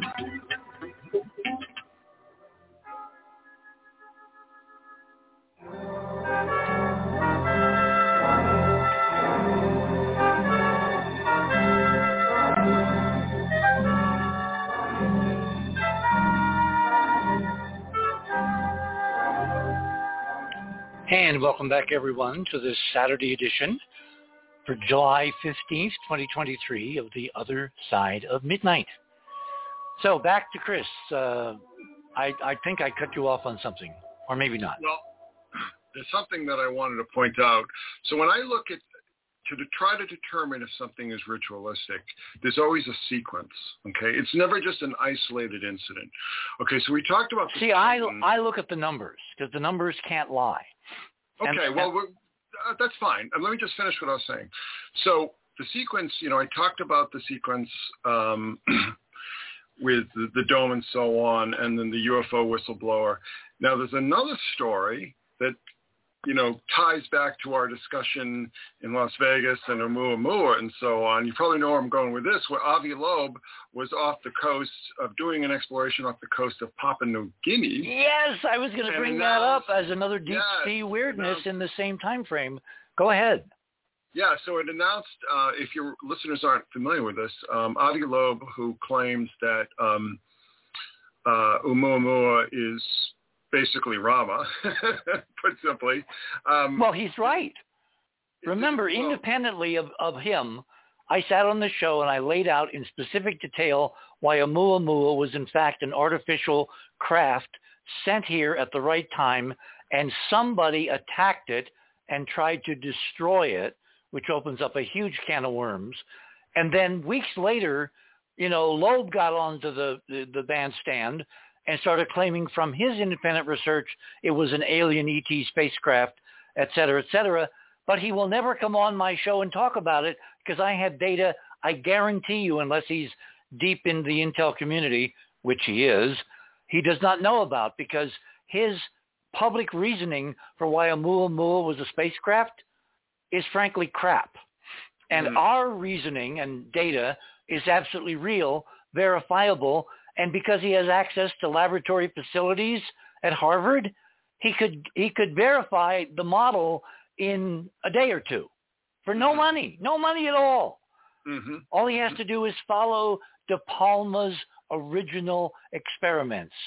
My departed friend Bruce De Palma, brother of Brian De Palma, who did a brilliant hangout movie about what? The Face on Mars. Mission to Mars, your old favorite, Richard. So I keep trying to get people to give Loeb the word, even if he can't do it live, because apparently he's an old fuddy-duddy, and he will not come on the show live from Harvard, from the East Coast, at 10 o'clock, which would be midnight his time. He goes to bed with the chickens or something. But we could tape it. We wouldn't have live audience input, but we could tape it. He's been avoiding me ever since Oumuamua, because I don't think he wants to share the limelight. Well, here's the interesting thing, though. So we talked about proximity and so on. Now, if you look at a map, Papua New Guinea is not far, relatively speaking, in Pacific terms, to the Marshall Islands. And matter of fact, if you just go due northeast from where Mr. Loeb claimed to find these alien artifacts, you're going to end up in the Marshall Islands, Bikini Atoll and so on, so Operation Crossroads.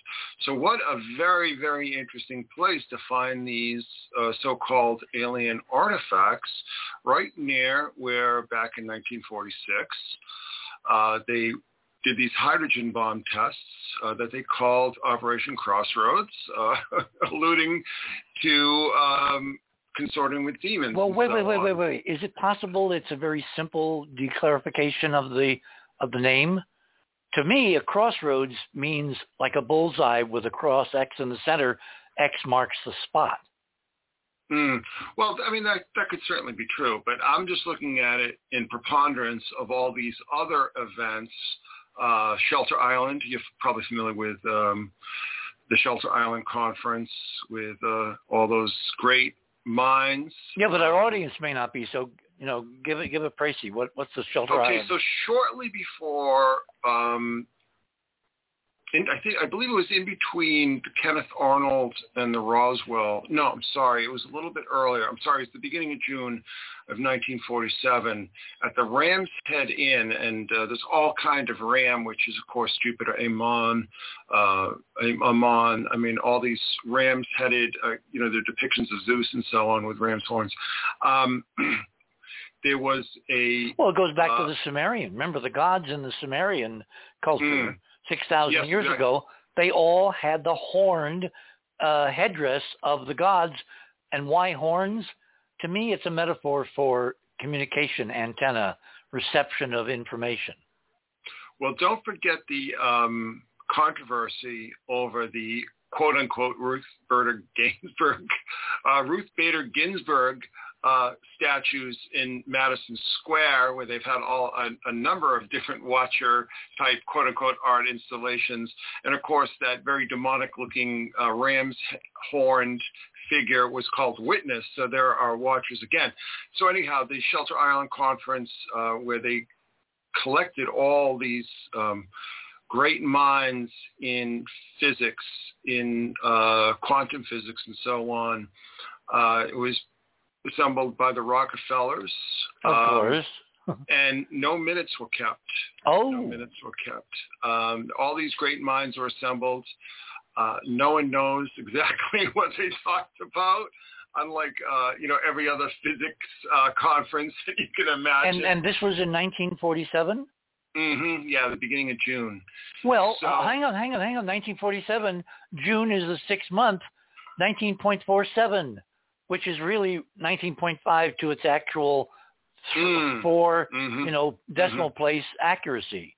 Mm-hmm. This is part of the ritual, obviously. That's what I'm saying. So anyhow, again, when I try to deconstruct these events and try to, obviously looking for the blatant use of names and numbers. See, the cool thing is you have your modality and I have mine, and never the twain shall meet, except they do. 2 independent researchers, 2 totally independent techniques, and we wind up at the same crossroads. Isn't that ironic? No, it's what science is supposed to be. It is. But anyhow, I'm been following a lot of this symbolism for some time now, and water and the oceans and the abyss and Tiamat and Abzu and all these kind of things are just recurring. They're metaphors. They're symbolic, hyper-dimensional metaphors. And the other thing, too, is I don't know if we've discussed the whole idea of the siren and the old ones on your show. Sounds interesting. The siren, as I like to point out, these days is probably the most ubiquitous symbol in the Western world, certainly in North America, because you can't go into any major town in North America without running smack dab into Starbucks, of course. Yes. Starbucks, right? Yep. Which have you seen their logo? Yes, their logo, which is the Siren of the Philosophers, the Melusine, right? Yep. And they removed all the typography, so it's just pure. I mean, everywhere you go, this is entrainment. This is conditioning, and I've always wondered. Wait. There's one other, because Georgia. I should have had Georgia Lambert on tonight to talk about this if I'd known we were going to go this deep into what the symbology means. But there's such a thing in my model called hyperdimensional resonance. I used to be of the school that when we saw these patterns, when I did, somebody was doing it. I'm now of 2 minds, and the art form is how do you tell which is which. There is humans doing it, propitiating something. It's like that old Star Trek First Generation episode, Piece of the Action. Remember that one where they land on a planet and it turns out that they're following the 1930s Al Capone model because they have a novel preserved from the crash-landed starship, and they've got it set up on a gold, pedestal in the chief guy's office because they follow the book. So is all this ritual just following the book without knowing the background, the real physics of the rituals, or is it both? Are humans following the book because ritual, if you ping the swing at a certain time in the cycle, you literally can affect it with consciousness?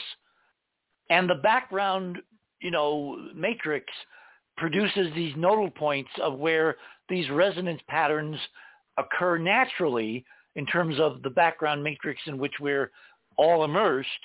And if you resonate the two, there are times when you literally can move the river, and the rituals are designed by the in-crowd, the multi-billionaire oligarchs that run the world, to basically move the river. And now, because the river is way high, think of Vermont, they're doing these things to try to change the future, like the Titan ritual, because the gods are real. They're not gods, but they're, they fulfill Arthur Clarke's third law. Any sufficiently advanced technology is indistinguishable from magic or godlike religion.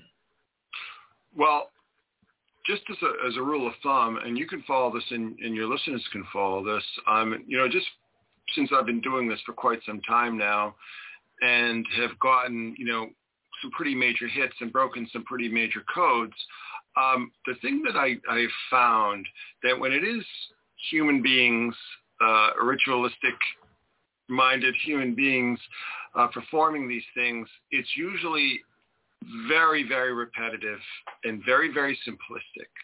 Okay, it's the hammer being struck on the head of the nail over and over and over again. These people do not do subtlety. They do not do, wink, wink, nod, nod. It's always right square in the middle of the forehead. It's about as subtle, as a shotgun blast to the face. When it's a little more elusive, a little more, let's say, hard to parse, when it escapes the notice of the public at whatever level, that's when I think that it is these higher forces playing out these things. You see what I'm saying? Well, I understand you. Entrainment. Yeah, I understand that you're dividing these two ideas at one. But I have found there's an awful lot of what I call Emily Dickinson communication going on with the terrestrial mythologists, the symbolic makers, the pattern matchers. And the reason most people don't pay attention is most people don't pay attention to anything. They can't. It's like drinking from Niagara Falls to try to follow all this stuff. And they've got jobs and car payments and kids and mortgages and, the usual crap of life in three dimensions. Well, can I just weigh in with an old favorite? You had mentioned Piece of the Action, the Star Trek original series. The story was written by a guy named David Harmon. Okay. And David Harmon died on Jack Kirby's birthday. Oh. Which I find, I'm always looking at things like that. I was like, oh my goodness. See, I would think of that as a resonance node. No, so do I. Like birds of a feather flock together or resonate, Well, with Kirby, we've talked about Kirby before, and my new book, which will be coming out soon, called The Spandex Files, has got a whole section on Jack Kirby. But I love the title. Thank you.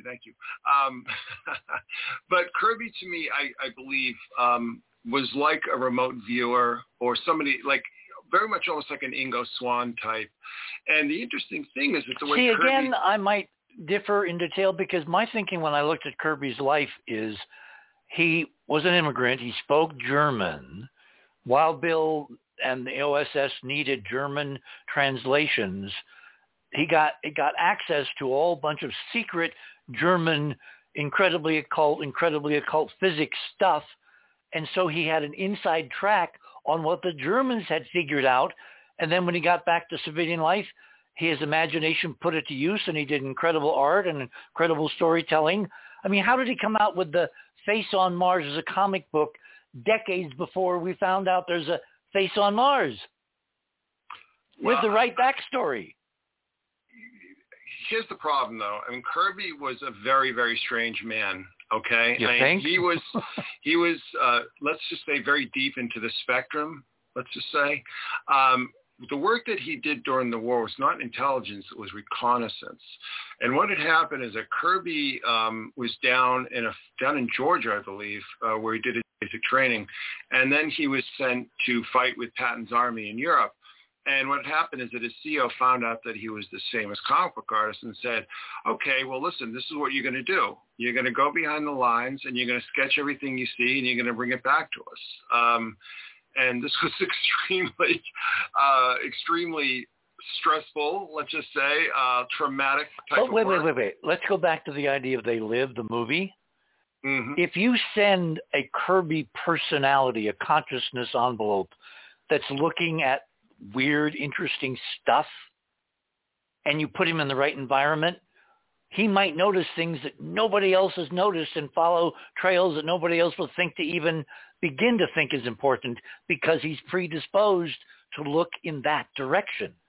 Well, no, the point that I'm making here, though, is that I don't see people entrusting Kirby with, like, high-level information. First of all, because they would just assume that he would just put it in his comic books anyway, you know. As people like that would, great idea for a story. Yeah, but that's why you have documents. That's why you sign non-disclosures. That's why you legally... I've studied Kirby all my life. I had a phone conversation with him. So you think he basically got it from the ether, like I think Burroughs got his Mars from the ether? I think it's a very similar process, because what did the remote viewers do? How did they work? They sat them in a room with a piece of paper, white piece of paper, and a pen, right? And how did Jack Kirby work? He sat in a room. He sat down in his basement, and in this case, with a blank piece of paper and a pen. It's the same exact methodology. And I think that first of all, I mean, this is something that I'm writing about in the book, and this is actually an idea that somebody had planted in my head 30 years ago. But a friend of mine who was also a Kirby fan said, look at the way his art just changed overnight. I think he dropped acid. And I was like, well, I don't really see him dropping acid, but I could see him being dosed with acid, like, say, when he's going to a VA hospital on Long Island to be treated for PTSD, or shell shock as it was called back then. Right. And what were they doing back in the mid-'60s when all of a sudden Kirby's artwork became completely psychedelic? Yeah, but hang on. Think of it this way. If you think of Kirby as a hyperdimensional resonator, a radio receiver, and you drop him into the milieu where all the occultists behind and around Hitler were feverishly doing their thing, the height of their power. They sent expeditions all over the world, including to the place where Aldrin said there's horrible evil, the Antarctic. If he resonated with that, if I can think of the movie now where he can't screen it out and internalizes it to match what he already is looking at. In other words, I think you're discounting the idea you put him in the right petri dish, he's going to pick up something that nobody else could have picked up. Well, all I'm saying is that he was a comic book artist, okay? And I've spent my life around comic book artists, and they're all, the good ones are very strange people. Have you talked to Neil Adams? Oh, I did talk to Neil Adams. Neil Adams was notorious back when I was a kid because, they would have portfolio reviews where you'd go, show your artwork and so on. And I watched Neil Adams make more people cry, grown men cry, than I care to count, because he would just sit there and brutalize these people. But let me tell you something about Neil Adams. I'll tell you a story that you might not have heard about Neil Adams. I've had him on the show a couple of times, Okay. Well, let me just tell you a story about Neil Adams. You're in my bailiwick now. This is my neighborhood. Neil Adams he quit comic books in the early 70s to start a studio called Continuity Associates. And Continuity Associates did storyboards for commercials. And he had a bunch of comic book guys, come in and work. And, it was like a shop.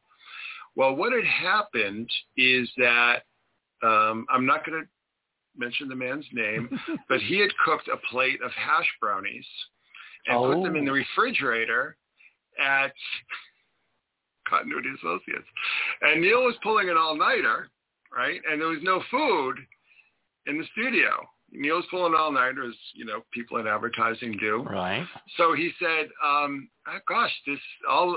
that I have here is these brownies in the refrigerator. No way. He baked the brownies so he knew what they were, right? No, Neil did not bake them. Oh, so he just found them. And there's food. Yes, that was the only food in the studio at the time. He had no idea, because he had no experience, that this artist, again, whose name I will not mention, but was very much a hippie, at that time, long hair, ponytail, and so on, had cooked hash brownies. And Neil ate an entire pan's worth of hash brownies in the course of the night. And everybody shows up the next morning, and Neil is on the couch, and he is in major psychological and psychic trouble. Do you know how we know this is real? Because there's a major columnist of the New York Times who flew to Colorado when the Colorado legislature legalized, recreational marijuana. And she went to a cannabis store, bought a whole bunch of edibles, went back to her hotel. No one told her, only take a little and wait, an hour or so. She ate them all, and they found her in a fetal position in her hotel room the next morning. She recovered, but it's an identical story.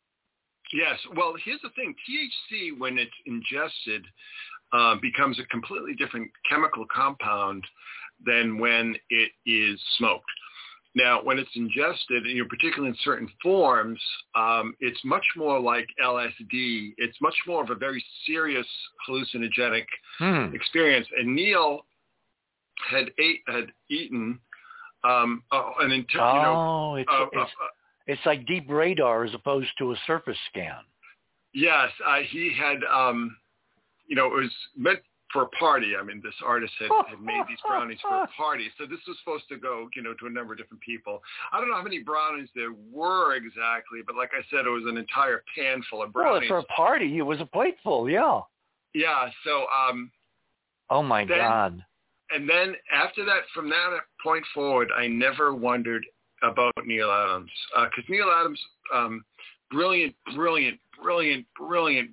artist. I mean, one of the greatest in the history of the business. Completely insane, and one of the biggest assholes that had ever walked the face of the earth. He can be a little arrogant, but you know why I got onto him and why I revere him to this day? He's been championing the expanding Earth planetary model for 30 years now. For decades, and he's absolutely right. Yeah, and he's not confined it just to the Earth. He's looked at the whole solar system. He's absolutely right about the hyperdimensional physics behind the planetary system, and he's the only guy out there talking about it. The only guy. A cartoonist championing the work of the geologist in Australia, whose name escapes me, but Neil has done a brilliant job of George had me on. Nori had me on one night. That's how we met. He brought me on to be a surprise guest, as he does from time to time. And Neil and I hit it off, and he's been on the show a couple of times. Yes, he can be arrogant. He passed away, though. You know he passed away, right? No, I didn't know. Yeah. No, Neil passed away. That's such a shame because his time is coming. Oh, well. Hey, a brilliant man. Listen, I always say that genius and madness share a driveway, okay? That's my motto. Brilliant man. I won't put anything past him. I mean, and he was doing top-notch work up until his death. I mean, the stories that he was writing were insane. But see, now I know where he got his conduit to the expanding planetary model. Well, can I tell you something? I mean, this is how I've been cracking all these codes using the stars, Masonic and biblical codes and all these kind of things. It's visual training. Okay, so Neil was trained visually, right? And he was trained to perceive things visually that most people can't, okay? And not only that, but to form patterns, because being an artist, right, is about pattern recognition. Ultimately, yeah, it should be. It's memory and pattern recognition. Yeah, but don't you think his overdose mainlining a hyperdimensional reality directly into his fevered brain, lying there on the couch, had a huge impact on his whole vector, his trajectory, his everything? Oh, absolutely. And but this gets back to what I was saying with Kirby. I mean, I can just show you. You can just see literally overnight, like from one issue of Fantastic Four to the next, all of a sudden it's just a completely different thing. It's just everything is pulsating and energy and. Do we have a date? Cosmic.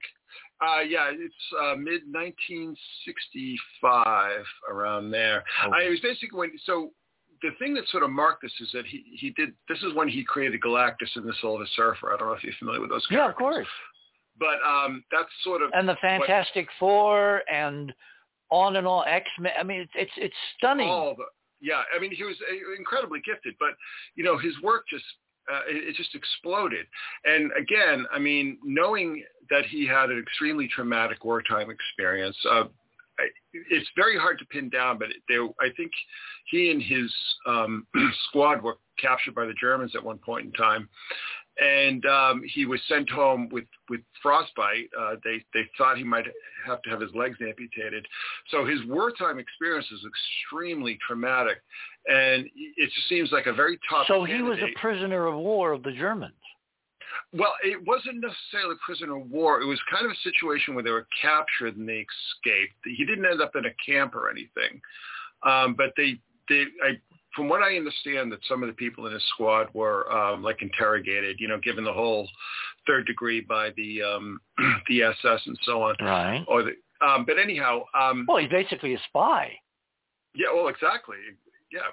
I mean, reconnaissance is just a fancy word for spying. Yeah, of course. So I think it's very, very highly likely that he was given a dose of LSD or several when he was being treated for PTSD, aka shell shock, in the mid-'60s. And if you just look at his artwork, it literally changes overnight. Literally overnight. It's just astonishing.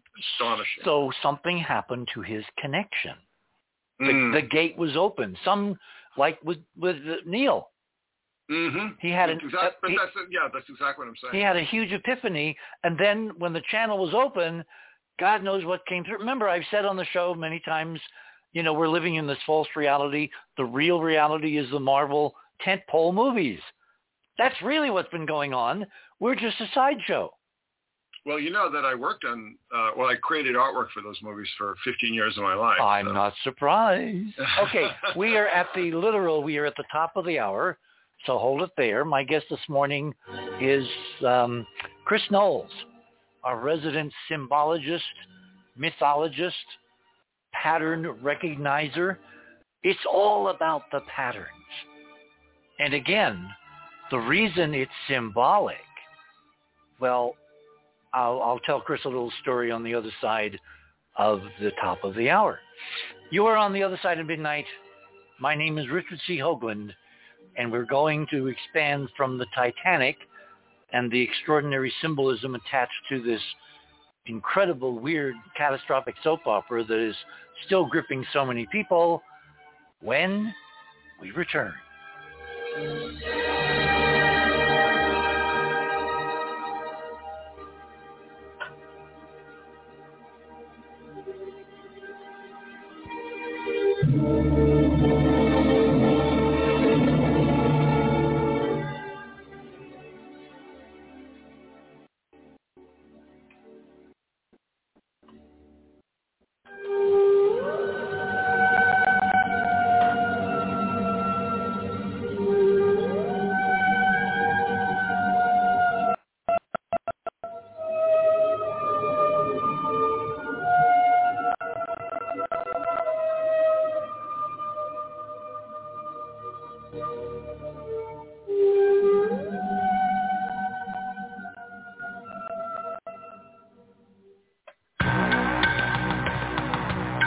theothersideofmidnight.com.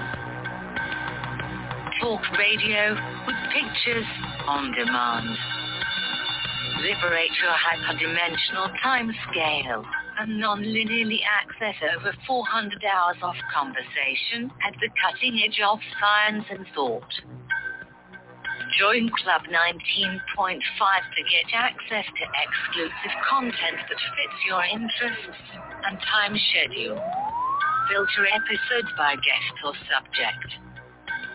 Membership costs $9.95 a month, 33 cents a day. Listen while you travel or as an environment for your endeavors. 8 cents an episode, 2.5 cents per hour of content.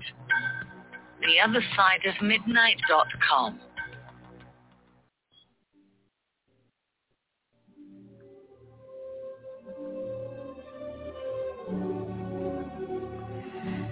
I mean, it's no kidding.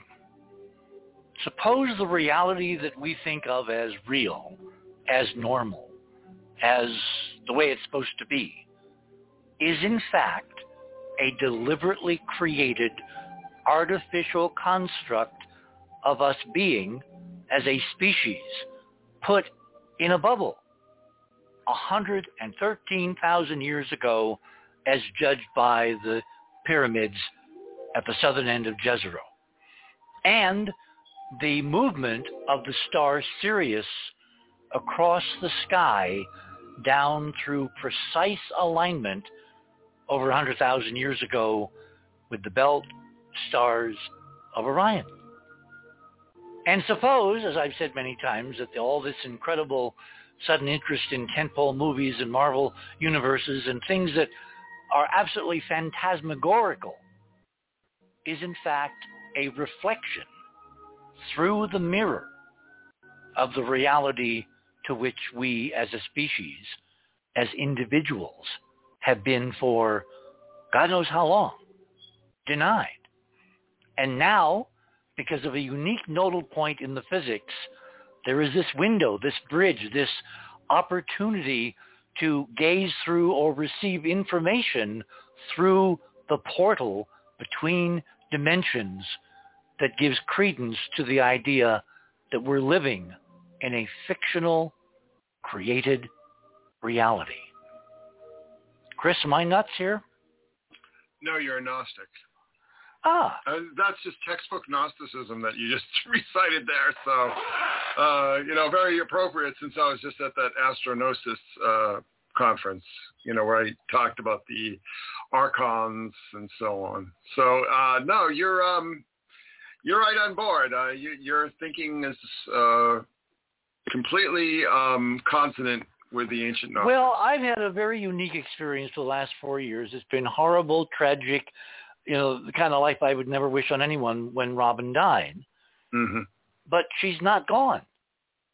Remember that scene in The Wrath of Khan where Kirk and Spock are on opposite sides of the glass because he has saved the ship but killed himself with the radiation? And what do they do at the end? They put their hands up and make the gesture, the crossed finger, widened finger gesture. The live long and prosper. The sir. Vulcan mind, the Vulcan symbol.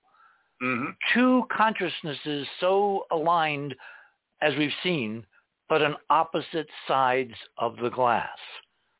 That's what's been happening between me and Robin for 4.4 years. And she's left all kinds of messages. She left one just the other day.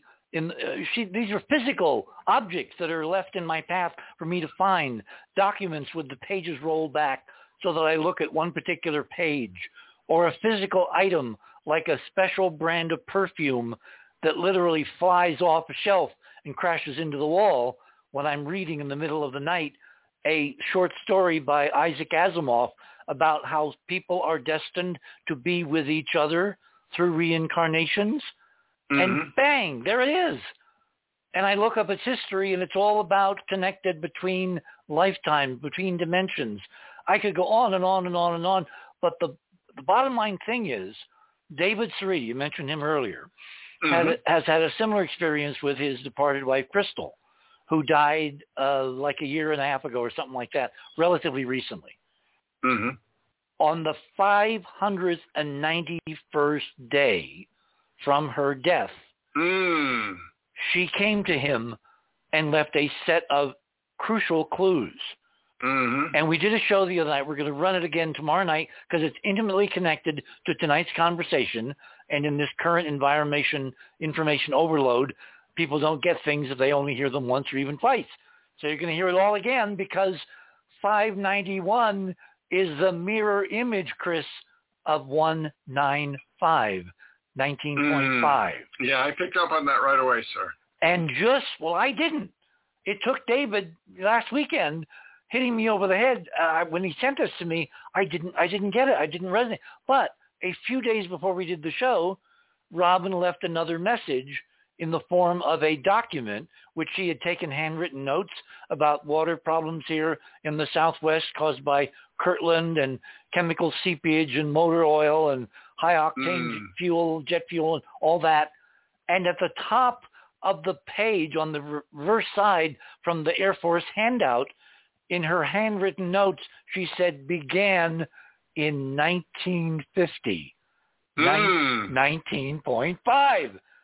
So I know that she's out there with her hands pressed against the glass trying to send symbolic images because apparently the bandwidth is so narrow between these dimensions that you can only send pre-coded information a la Emily Dickinson, tell all the truth but tell it slant.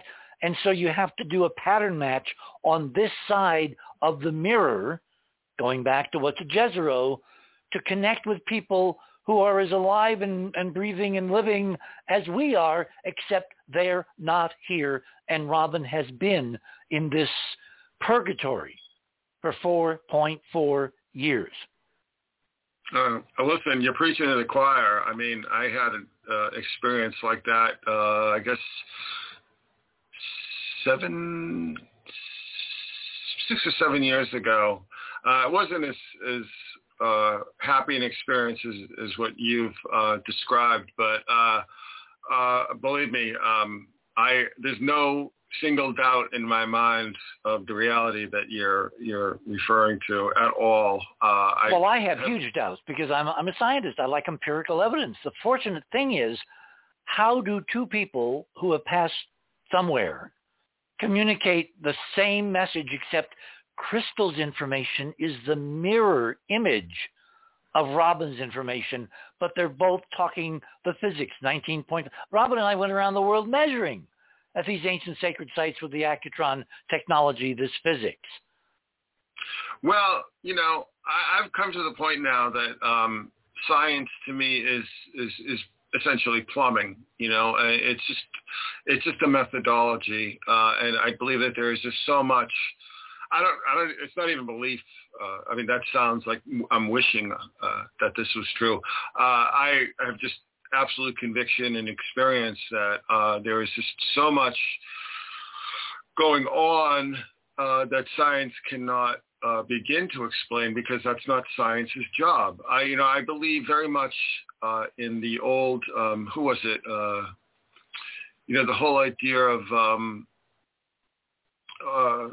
separate magisteria. Who was that?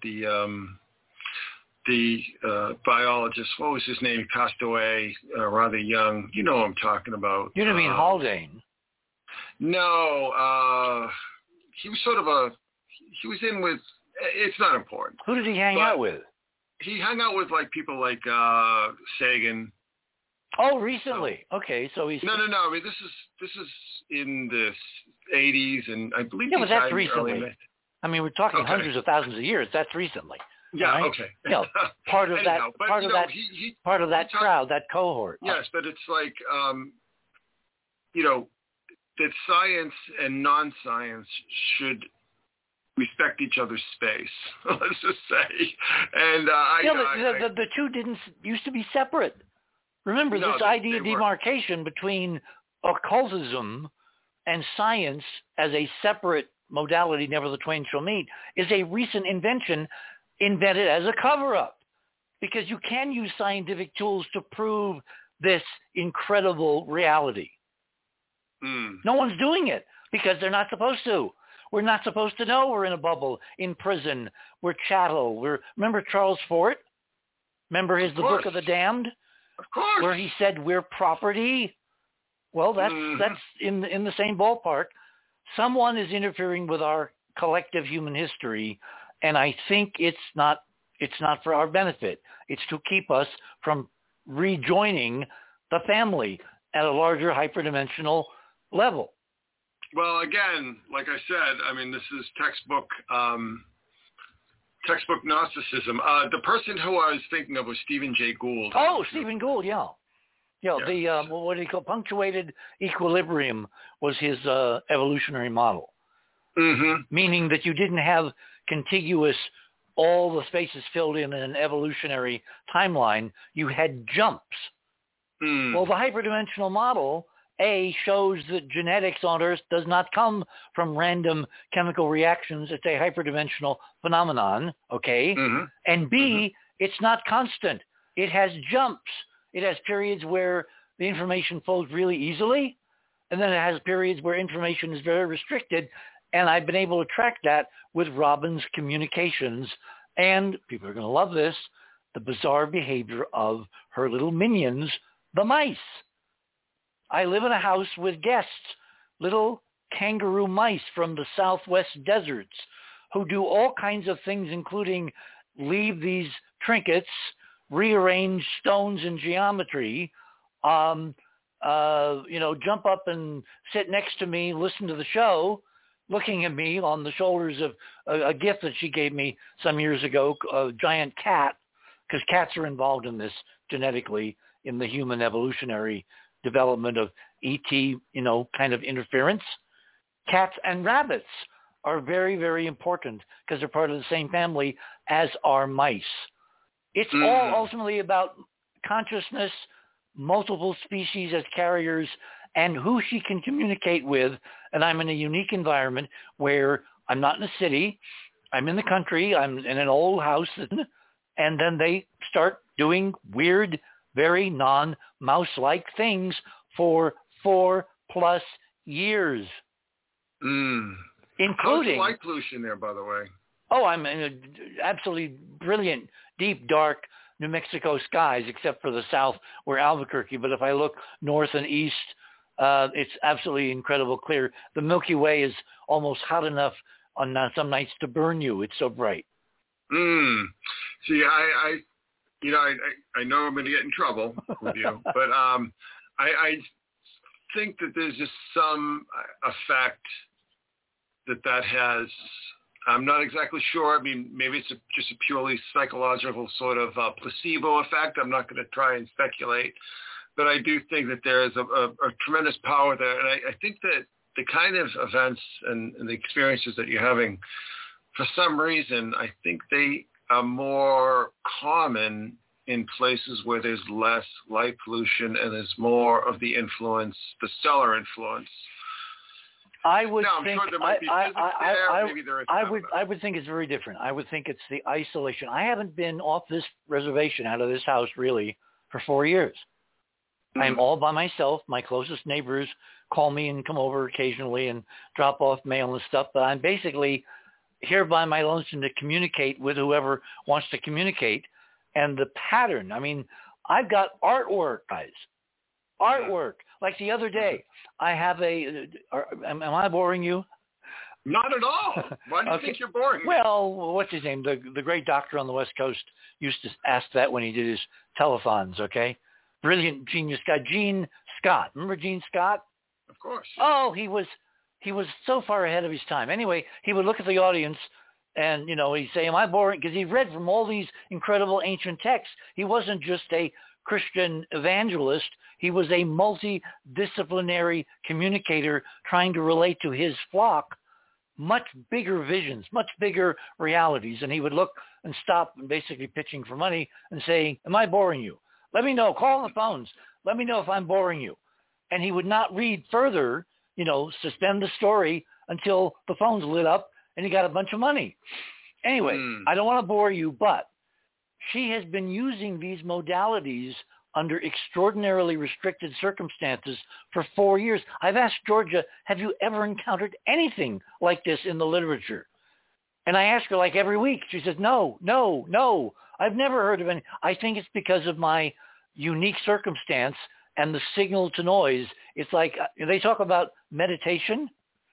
Well, I've had a lot of time to do nothing but meditate here on our life, how we met, how we're not together. We should be together. This is the end game. Why isn't she here?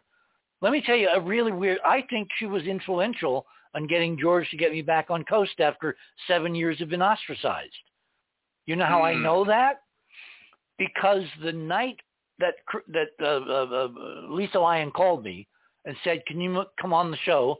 And I said, well, yeah, when? She said, well, how about next Wednesday? And I said, what? Like within 2 days. So I was on that, this was like a year ago. I was on March 3rd, Wednesday night, literally the 3rd anniversary of Robin's death within hours. Within hours. Remember, she died on the 3rd at dawn, which we measured at the pyramids is when the physics in terms of the sun does blip. So she used that blip to leave. And the nurses recorded it digitally, so we know the exact time. I looked up sunrise for Albuquerque. It was exactly when she died on the 3rd month. So 3rd month, 3rd day, that's 33, right? That's part of the 19.5 chain. She chose when to leave as a 19.5 message. So we then fast forward the film. I get the call from Lisa after being banned from Coast for 7 years. Because of Art? Well, we don't know why. It's a huge mystery. Art offered me another, platform when George said go away. And so I've got this show because of Art giving me an alternative to Coast. But on exactly the night of the 3rd anniversary of Robin departing this dimension, I get the call from Lisa, and the next morning in the magic hallway where gifts have been appearing from Robin, a la the mice, there is a plastic bag marked with Flagler Avenue on the outside. So it's from Miami. Robin was a Miami girl. And inside there is a beautiful pink envelope, which was a credit, one of these guest thingies, to our favorite French restaurant here in Albuquerque. And then there was a cassette, an audio cassette, not a mini, but a micro. Not a micro, a mini. And it was Walter Cronkite narrating You Are There, his old TV and radio show. So you got radio, Cronkite, Miami, Robin, and our favorite. She left me a message. She's the one who got George to change his mind. Because, of course, I need Coast and I need Clyde and any other major media, as we're in the end game now, looking at artifacts which stand still and will not lie versus ufology, which will lie all up and down the whole disclosure envelope because they don't want us to know, but the artifacts are an end run around the censorship. And she needed me back on Coast, which we know now because I've been on several times since. And the audience afterwards is so laudatory of our work. They've been so carefully paying attention when the you-know-what hits the rotating kitchen appliance because of whatever she did. I'm back on the platforms I need to be on to bring it to the next level. Well, like I said, you're preaching to the choir, sir. But I've got data. Hell with the choir. I've got redundant, overwhelming data, including I've saved all the artwork that the mice have been doing for 4 years. And my friend sent me a GoPro the other day. So in my copious spare time, I'm going to begin to chronologically image, photograph the evolution of the art from the mice. The other day, let me give you this example. I have a tray that I put food on in the kitchen and bring into the living room where I'm going to work at the computer or look at the big screen television. And I fold the paper towel over so there's a double strip at the top of the tray. And the mice in the last 3 weeks carved twice a heart in that fold, so the heart is half on the double thickness of the paper towel and half exposed to the wood underneath. So it's a heart divided in half. A broken heart, Christopher. It's not the mice. It's her. Well, I'll tell you something. Something keeps going through my mind when you talk about those mice, and I'm trying to figure out what it is. Is it like an old alchemist story or something? I keep thinking of the mice. If she can resonate with life forms on this side of the mirror, because I'm surrounded by these little guys. One just came here and sat and looked at me while I'm talking to you and doing the show. Literally, they're not acting like mice. They're acting like family. And in the beginning, when they started doing this stuff, they chewed the wires here in the studio. And I, of course, freaked out because, you know, the microphone and the cable connected to the board and all that. They have not done that once since that one time because I freaked out and I said, don't have them do that. And so even though they sit on the console and they sit on the little cat and they look at me and they climb up the cables from the floor to the console, they've never chewed another wire here in the studio. And that's not natural behavior. I mean, everything they've done is by process of elimination, particularly that bag from Miami with Flagler Avenue, because Flagler Avenue was where the hotel was where I had the heart attack and she saved my life in Miami. That's why Flagler Avenue is important. And what year was that? I'm just as an aside. What year was that? When I almost died? It was like 2010 or something. It was 2000. No, it was 1999, 2000. Okay, all right. The transition of the millennium. And I'd gone to Miami to look up and do work on the Miami Circle, and we wound up doing it together. And then I almost died. And she rescued me with homeopathics and vitamins, and then I got home. I'm at 6,500 feet. It's 25 years. I have not had a twinge from a heart attack that the doctors told her privately, it's 50-50. He probably is not going to be here much longer. Well, I hope you, well, I guess since you're isolated, you probably didn't partake in the mass. Well, I've been looking at all the science, you know, the disease, the vaccines, all the controversy, all the hoopla, the malarkey, the nonsense, the insanity, and because of my situation, I don't have to make a decision. I do not have to decide until, remember, everybody wanted to solve this problem like day before yesterday, and instead of taking 5 or 10 years to develop a vaccine, Trump and his minions did it in a year, give or take, right? Well, yeah. Do you think that trials can be shortened by that amount without there being collateral damage? No. Absolutely not. You cannot have 9 women have a baby in 1 month. And that's what everybody's been expecting. No.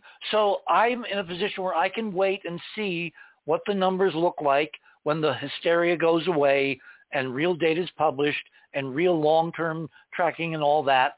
And there are some prophylactics which I could use that are not vaccines to if I inadvertently picked it up from the mail carrier or whatever. But I'm pretty careful. And so far, you know, cross fingers and knock on wood, I'm sitting here on this mountaintop connecting to the whole world, and I even can have groceries delivered because of Instacart.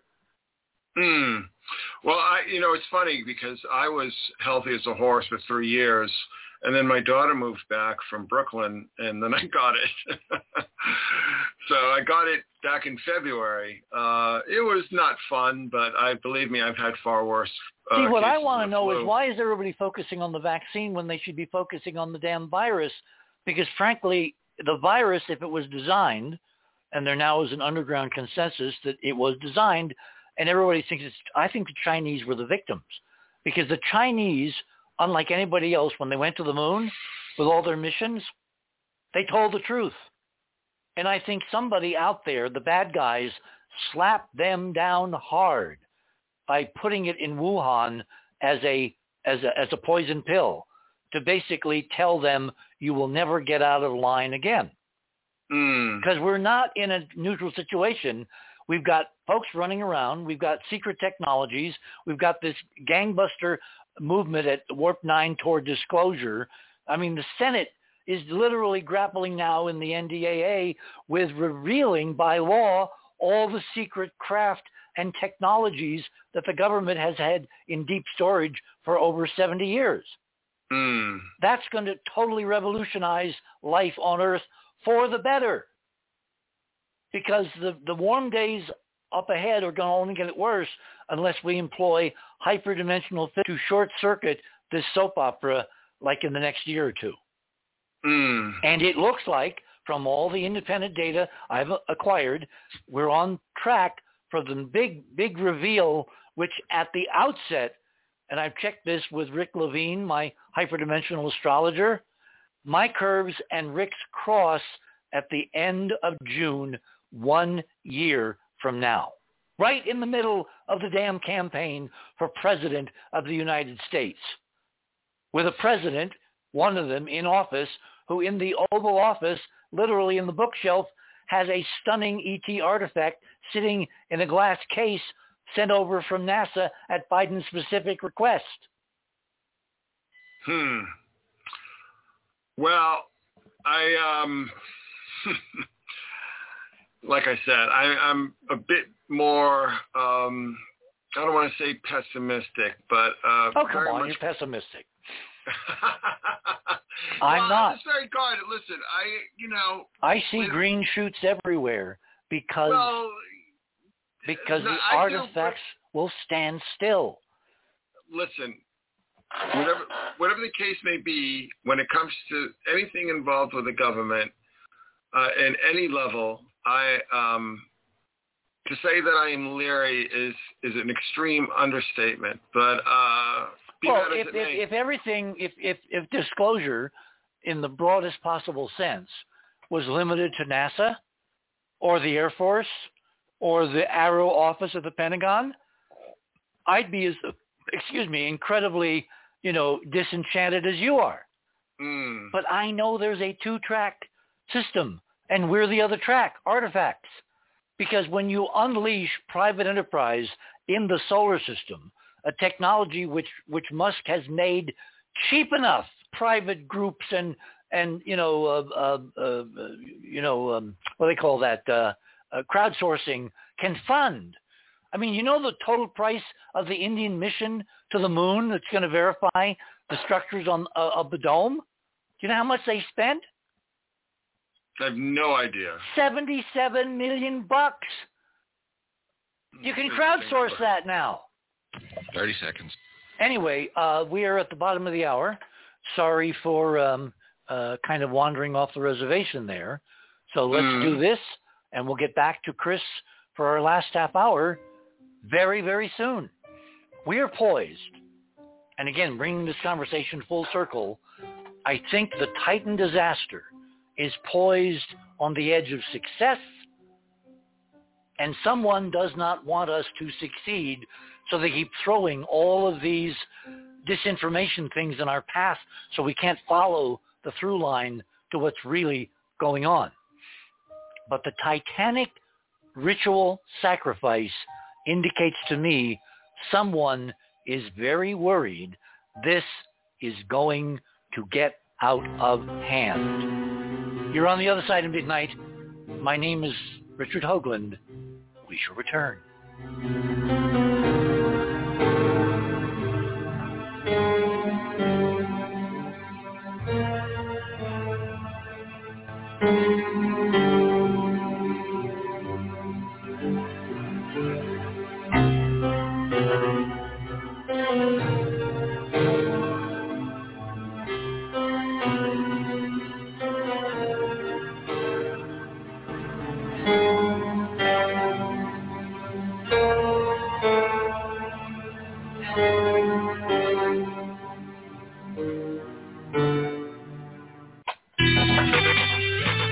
theothersideofmidnight.com. Tune in to listen to Richard C. Hogland and his fascinating guests. Join Club 19.5 to get access to exclusive member benefits. Listen to past episodes anytime on any device. Search the archives of over 180 episodes.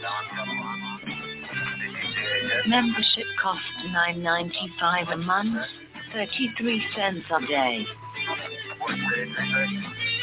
Support the broadcasters to provide you with the most interesting conversation available.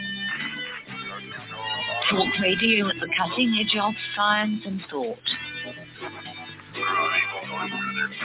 theothersideofmidnight.com.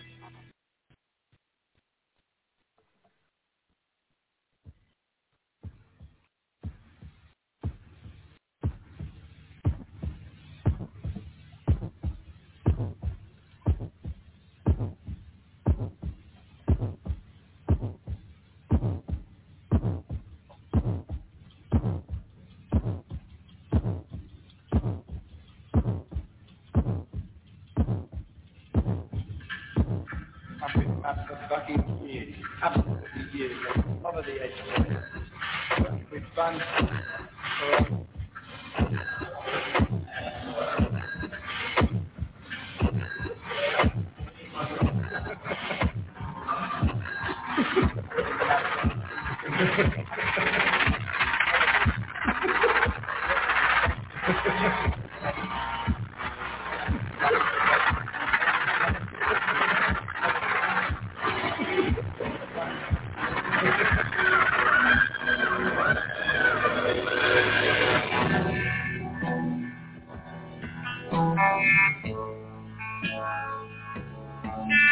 And welcome back, everyone, to not the dark side of the moon, although it's close, but to the dark side of other ritual sacrifices that have kind of gone on in this same time frame that Chris and I, again, totally independently, we've looked at this stuff and we both said, what the hell is going on here for real?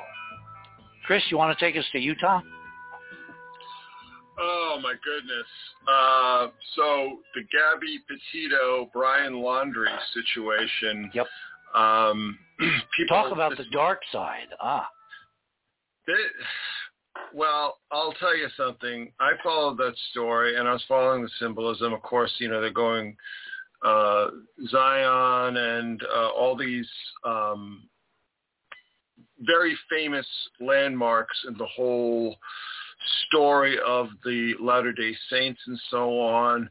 It was never really established that they were Latter-day Saints, but there were also a number of photos that we saw with Gabby Petito posing in front of these murals of angel wings. I don't know if you've ever seen this, where, you know, somebody will paint angel wings on a wall or something, and people take selfies or whatever themselves with these angel wings. Now, once, you know, is happenstance, right? Right. There's a number of these pictures. And one of the other interesting things... Remember, in mythology or politics, there's no such thing as coincidence. Yes. Now, one of the interesting things to me, since this film is particularly important in some of the work that I've been doing, is that Brian Laundrie was photographed reading a copy of the novel Annihilation. Now, did you see the film Annihilation? No, I haven't. Okay, so the interesting thing about the film Annihilation is that it was originally released on the anniversary of the sighting of supernova 1987A. Oh, okay. Now, if you're familiar with the story... I'm not. So okay. Probably other people aren't so either. Annihilation is a novel. The film is much different. I'm not really interested in the novel. I am interested in the film. The film was made by a guy named Alex Garland, who also did, more recently he did the film Men, but he also did the the film about robots, whose name escapes me at the moment. But anyhow, so what the story is... You don't mean iRobot? No. Okay. No. Ex Machina is the name of it. Oh, okay. I don't know if you've seen that film. Anyhow, no. But he also did a series more recently called Devs. And, his thinking is not completely on a different plane than our own. Okay. But anyhow, the film Annihilation, some sort of, it's never fully explained what it is, but something comes in from outer space, lands in the Florida Panhandle, and begins remaking the environment in its own image. It's a very, very interesting film. If you haven't seen it, I cannot recommend it highly enough. Stars Natalie Portman. Oh. Yes. And it is very quiet. Wasn't there a TV series built around? I seem to remember a running TV series with a crash landing of something in the Everglades, and there's a whole bunch of weird events and mysteries and, abductions and disappearances. And, I don't remember the details at all, but it was just one of those fear porn, very negative. Huh? It was called Invasion? Yeah, I think so. Yeah, that was back around, that was when everybody was trying to do their own version of Lost. Oh, yes. Mystery box. The whole Lost puzzle thingy. Yeah, I never liked any of that stuff. Anyhow, so it's a very interesting film. It's incredibly psychedelic. I recommend it highly. Where does the annihilation part come in? Well, that's not a happy title. Well, in the story, what happens is that this alien virus or some sort of influence, it's never really established exactly what it is because the scientists don't understand what it is, right? It basically takes people over and annihilates the old self and recreates it. But to me, I see this, so the whole idea of annihilation is very common in Buddhist mysticism. It's like hyperdimensional possession. Well, it's very common in various forms of mysticism where like the old self is annihilated and the true self emerges from that. But the fact that he was, very conspicuously, let's just say, he was very conspicuously seen reading this book. There were a number of videos that surfaced of them having encounters with the police and so on, and making these sort of, the van life type of thing. Van life is when people just drive around in vans. Right, and put all their stuff on Twitter or, Ingram or whatever social media they have. Right. But the way it all played out, and you can go online and watch these videos, I really have to say, and I don't want to sound insensitive in any way, but none of it rang true to me at all. It all seemed staged. It all seemed performative. It wasn't necessarily what I would call particularly skillful acting either. It just seemed very staged to me. And it seemed like there was some sort of production going on here. And that these two kids, now this is just pure, I just want to establish this is pure opinion and speculation on my part. I'm not making any claim to statements of fact here. But it seemed to me, just from my vantage point, that there was some ritual taking place here. And of course, this is the same area of Utah, same general area of Utah where those monoliths, quote unquote, began appearing at various points. Well, no. They only appeared in Utah in that one place in that canyon, which, drum roll, is very close to twice 19.5. No, I believe that there were more than one, Richard. No, but they were all over the world. Not in Utah. Okay. In Utah, there was one, and they came a whisker away from that canyon. In fact, we only know what they documented, so we don't know if they actually went and visited because it was in the same time frame. And we know from satellite imagery that monolith, which was really a 2001 vertical object, except it wasn't a door, it was a equilateral triangle. 3 sides in 2 dimensions is a tetrahedron in 3. Mm-hmm. And it was almost at a multiple of 19.5, and in a canyon filled with imagery of ancient ET interactions with people here on Earth. Mm. And Keith noticed this, again, independently from me, and we had a conversation, and then we done some shows on it, and I got, what's his name, the sub-Earth, Scott Walter. I got involved in trying to look at it, but he never went and looked. But the imagery is overwhelmingly obvious that it's a point of hyperdimensional contact, and they came within a whisker in their public statements. Who knows if they went and visited privately. And so I looked at this from the beginning. Again, separate from you, what's the real story here? Because it was so awful and tragic, and it had the aspects of a sacrifice. Well, here's the thing. It also felt very Mormon to me.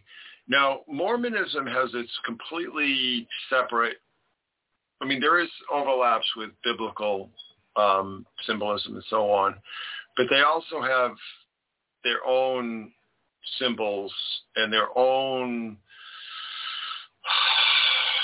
language, let's just say.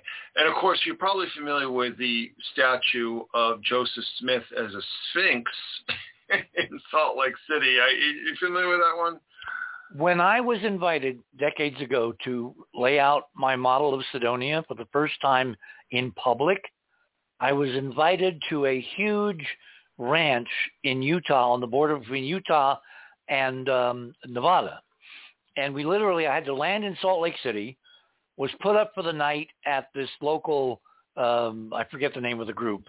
And then we drove out on the highway across the desert and the Great Salt Lake toward the ranch the next day. And that night I did a presentation outside under the stars in the midst of some bizarre thunderstorms. But as I was being driven from the airport through Salt Lake City, Main Street, I noticed a series of churches along that Main Street thoroughfare going north through the center of Salt Lake City. And there was a Methodist church and a Catholic church and, Jewish temple. And then there was the Masonic Lodge, which is the size of an entire block. Wow. And then there was the home of the Church of Latter-day Saints. All the other churches and even the lodge had lights on. The Mormon temple was absolutely dark. This dark, hulking mass at the end of an alignment of earth religions going back and forward in time from real ancient, Hebrew all the way up to modern evangelical Christianity. But the one at the head of the line was the Temple of Latter-day Saints from Joseph Smith. Well, as you know, there's a lot of crossover with Freemasonry and Mormonism. Oh, yeah. So, and one of the NASA administrators, Dr. Fletcher, was a Mormon from Salt Lake City? Well, that doesn't surprise me. I mean, there's a lot of Mormons in the intelligence agencies and so on. But anyhow, the point that I was making, and again, I could be totally off here, and I'm not making any claims to statements of fact here, but when you look at the symbolism that is just all over that story, you have like Moloch symbolism, you have the angelic symbolism. There was a strange story that these two women, these two lesbian women that owned a bookshop or a health food store, had been murdered around the same time. The whole thing just seems... As the whole Gabby Petito thing. Yeah, that's what I'm referring to here. Yeah. It all just feels completely off. I mean, let's just put it that way. But I really have to say that I feel the same way about this this Titan thing. And I don't, it could be some other influence at work here. And it's also the way the media, especially these days in the clickbait era, is framing these things. It's very hard to Well, it was an irresistible story. It was two young white people, beautiful goddess-like woman, a companion, partner. They're on an adventure together, and it winds up in horrible, horrible tragedy and leaves this huge gaping hole. Like, what the hell was that all about? Do you remember, though, now, when I drew parallels with this situation, and I don't have the work handy right now, but I was looking at it in relation to the Elizabeth Smart situation. Do you remember that story? She was kidnapped, and they retrieved her years later, like maybe 10 years later or something. No, it wasn't that long, but she was sort of kidnapped and sort of brainwashed by these street people who sort of saw themselves as Mormon prophets. But, as far as the stellar symbolism, she played the harp. She had this, her whole mien was, very angelic. She just came across as this, like, angelic figure, like not fully human. And when I saw those... Well, innocent and blonde. The blonde part is crucial. Yeah, when I saw those depictions of Gabby Petito, I thought, gosh, she looks like, she looks like she could be Elizabeth Smart, just grown up a little. Mm. And that also got me to wonder, because I have a friend who grew up Mormon, left the faith, and what she had said about the Elizabeth Smart thing, and I'm not necessarily even sure that I agree with her, but she had said something to the effect that, there's such sexual repression in these Mormon, neighborhoods and so on, these communities, that she had kind of seen that this girl had run away and sort of fell under the spell of this charismatic weirdo who saw himself as, a biblical prophet reborn. Again, I'm not exactly sure that I agree with her. I understand where she's coming from. But when I see these people that were involved with this Titan situation, of course, the thing that stands out to me the most, no pun intended, is that, the Osiris phallus, because when you actually look at that thing, it looks like a severed phallus. Yep. But there is such just an aura of unreality. Now, let me just be clear here. I mean... Well, remember, this ultimately goes back to bloodlines. Well, some of these people think they're directly related, therefore they are sons and daughters of God and they can do anything they want. And the rest of us are just chattel to be used as part of the sacrifice or, thrown to the winds whenever the real people, decide, because they're the ones that have the right, it's the divine right of kings in another form. That's true. But there's also, how exactly, and this ties back in what I was saying about annihilation. So what annihilation depicts in the film is that it isn't just biological changes or geological changes, is that reality itself is being refracted. And this is why I think you really need to watch this film, because I'd love to get your opinion on it. But there is like a refraction effect that this thing, which is called the shimmer in the film, it's not called that in the novel that Brian Laundrie was filmed reading. But there is an effect where reality itself is distorted, that reality itself is changing. Now, this is something that a lot of people are talking about now, simulation theory and, well, they're talking about AI being able to remake the entire world. So that's why the strike is on in Hollywood, because writers and actors do not want to be duplicated by an intelligence that's non-human where they get no money. Well, have you done any work with like ChatGPT or whatever? No, I obviously followed it. It's crap. I mean, it's literally. I mean, granted, when I was playing around with it, it was a little bit early on in the process, and I was asking it these questions that I knew the answers to, and it got most of them wrong. And then there's been a number of articles that have been emerging on the internet that are so clearly written by ChatGPT And it's like, yeah, but wait. There are two levels of reality. There's the sanitized commercial version, and then there's the real stuff behind the scenes. Right. But it's the real stuff behind the scenes is freaking me out, because that's what's really ultimately going to kill us. You know, think of Cameron, think of, Skynet. Yeah, I don't subscribe to that. Did you ever see a movie called Colossus, the Forbin Project? Oh, ages ago. From the 1970s? Yes, ages ago. Yeah, well, it was. Look, we need to take this seriously. I've been seeing Washington doing things they never do, which is to have real hearings. They had a whole secret briefing for the entire Senate on Friday on the intelligence, deep state aspects of AI. And I think AI is going to be the way that NASA basically comes clean in a totally politically plausible deniability fashion. Because remember, we've been at this on ruins on other planets for, 40 years, right?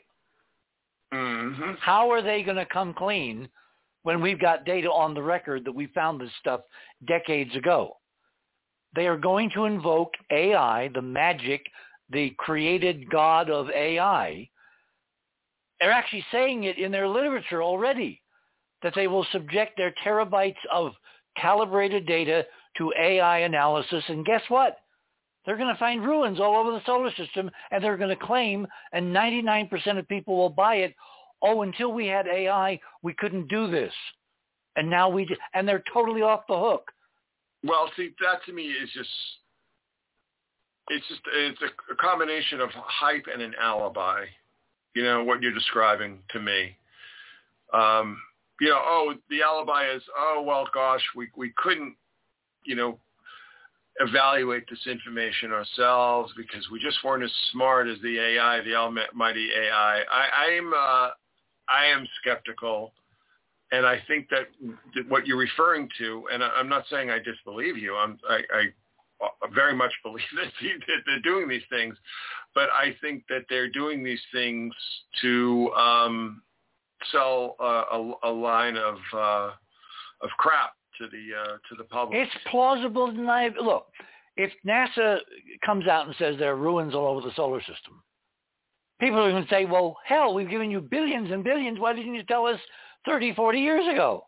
And they will be, remember, we're in a political jungle where now everybody is up for impeachment, for, revotes, for dismissal. Everybody's pointing fingers. We're incredibly polarized. The others are not just the others, they're the enemy. How does NASA get out from under being the enemy? Because it's going to claim with plausible deniability, well, until we develop this technology, we couldn't see the forest for the trees. And politically, most people will buy it. And it's great because we need to get beyond the trees to get to what the damn libraries are going to tell us. Right. I think that the methodology should, at least on our end, should not include AI, though. I think there are much better ways of ascertaining this information than through these programs. I just don't trust them. I don't trust the people who are making them. I don't believe the hype. I think there's a tremendous amount of hype. Wait. There was a Spanish researcher a few months ago, maybe like a year ago, which is BC, compared to where we are now politically, AD. And he actually wrote a program, an AI program, and subjected NASA imaging to it to see, in his paper, if the software, the algorithms, were better suited to find intelligent patterns on other planets. Does that sound familiar? And he found on Ceres in the NASA data an astonishing architectural artifact. Looks like a damn square with a triangle right next to it. And the paper and the news coverage of the discovery completely said an example where AI had a stunning failure because it saw something where it's just noise. In other words, politically, they completely discounted, including the scientist himself, the results of his own damn data. Why? Because it wasn't politically timed yet. Now it is. And we have no idea what they have behind the scenes. ChatGPT is a pale echo of the real science and engineering, which is moving, according to my sources, at warp 9. Well, I'm going to believe it when I see it. You're going to see it in the next few months. Guarantee it. And nobody saw 2000 Space Odyssey where the artificial intelligence killed off the crew? Yes, thank you, Keith. Thank you. Arthur and Stanley were trying to be a cautionary tale decades ago about what? Hiding E.T. And remember Brookings. This is all about Brookings. It's how do we get us to rejoin the family without going crazy in the process. And there are positives and there are negatives, and there are enemies and bad guys and black hats. And I think they're trying to surround the truth with such a miasma of fear porn that most people will look away rather than embrace what's going to be somewhere on a screen. Well, I've been really struck by the indifference that seems to be greeting a lot of this information. I think that people today, kids today, don't have, let's just say, a structured vision of reality. They're used to video games. They're used to everything being, fluid and negotiable, everything being unfixed. Do you see what I'm saying? Yeah, of course. And, I agree. Older people, ourselves, grew up in a world where, this is the way it is. This is the truth. This is the That's route. why, and we've got basically about 2 minutes here. That's why I'm looking at Musk and the Starship and the Dear Moon campaign and the 9 artists, which all have huge followings. When they look out those windows after being taught by us what to look for and how to photograph it, and I'm going to talk to some details on this next Saturday, because the Indians are doing it on the current mission. The Indians are doing what I recommended months ago on this program. Once that happens, with all these independent artists with eyeballs and iPhones and Twitter, that's going to be where people are going to lock in and pay attention, because their heroes, their heroines, their artist icons are going to be telling them, totally separate from government, oh my God, look at what was left on the moon, and the party begins. Hey, I want to thank you so much for being yourself, for coming back. We're going to have to do this again really, really soon, because the symbolism is only going to get better or worse or increase or whatever, and we're going to be on top of it. Thank you, Chris Knowles, our resident symbologist. Until next week, tomorrow night, we're going to rerun the David Sarita Designer Solar System show, because you got to pay attention to the numbers. So until next week, same time, date, same bat channel. Remember, third star on the left, straight on till morning. Good night, everyone.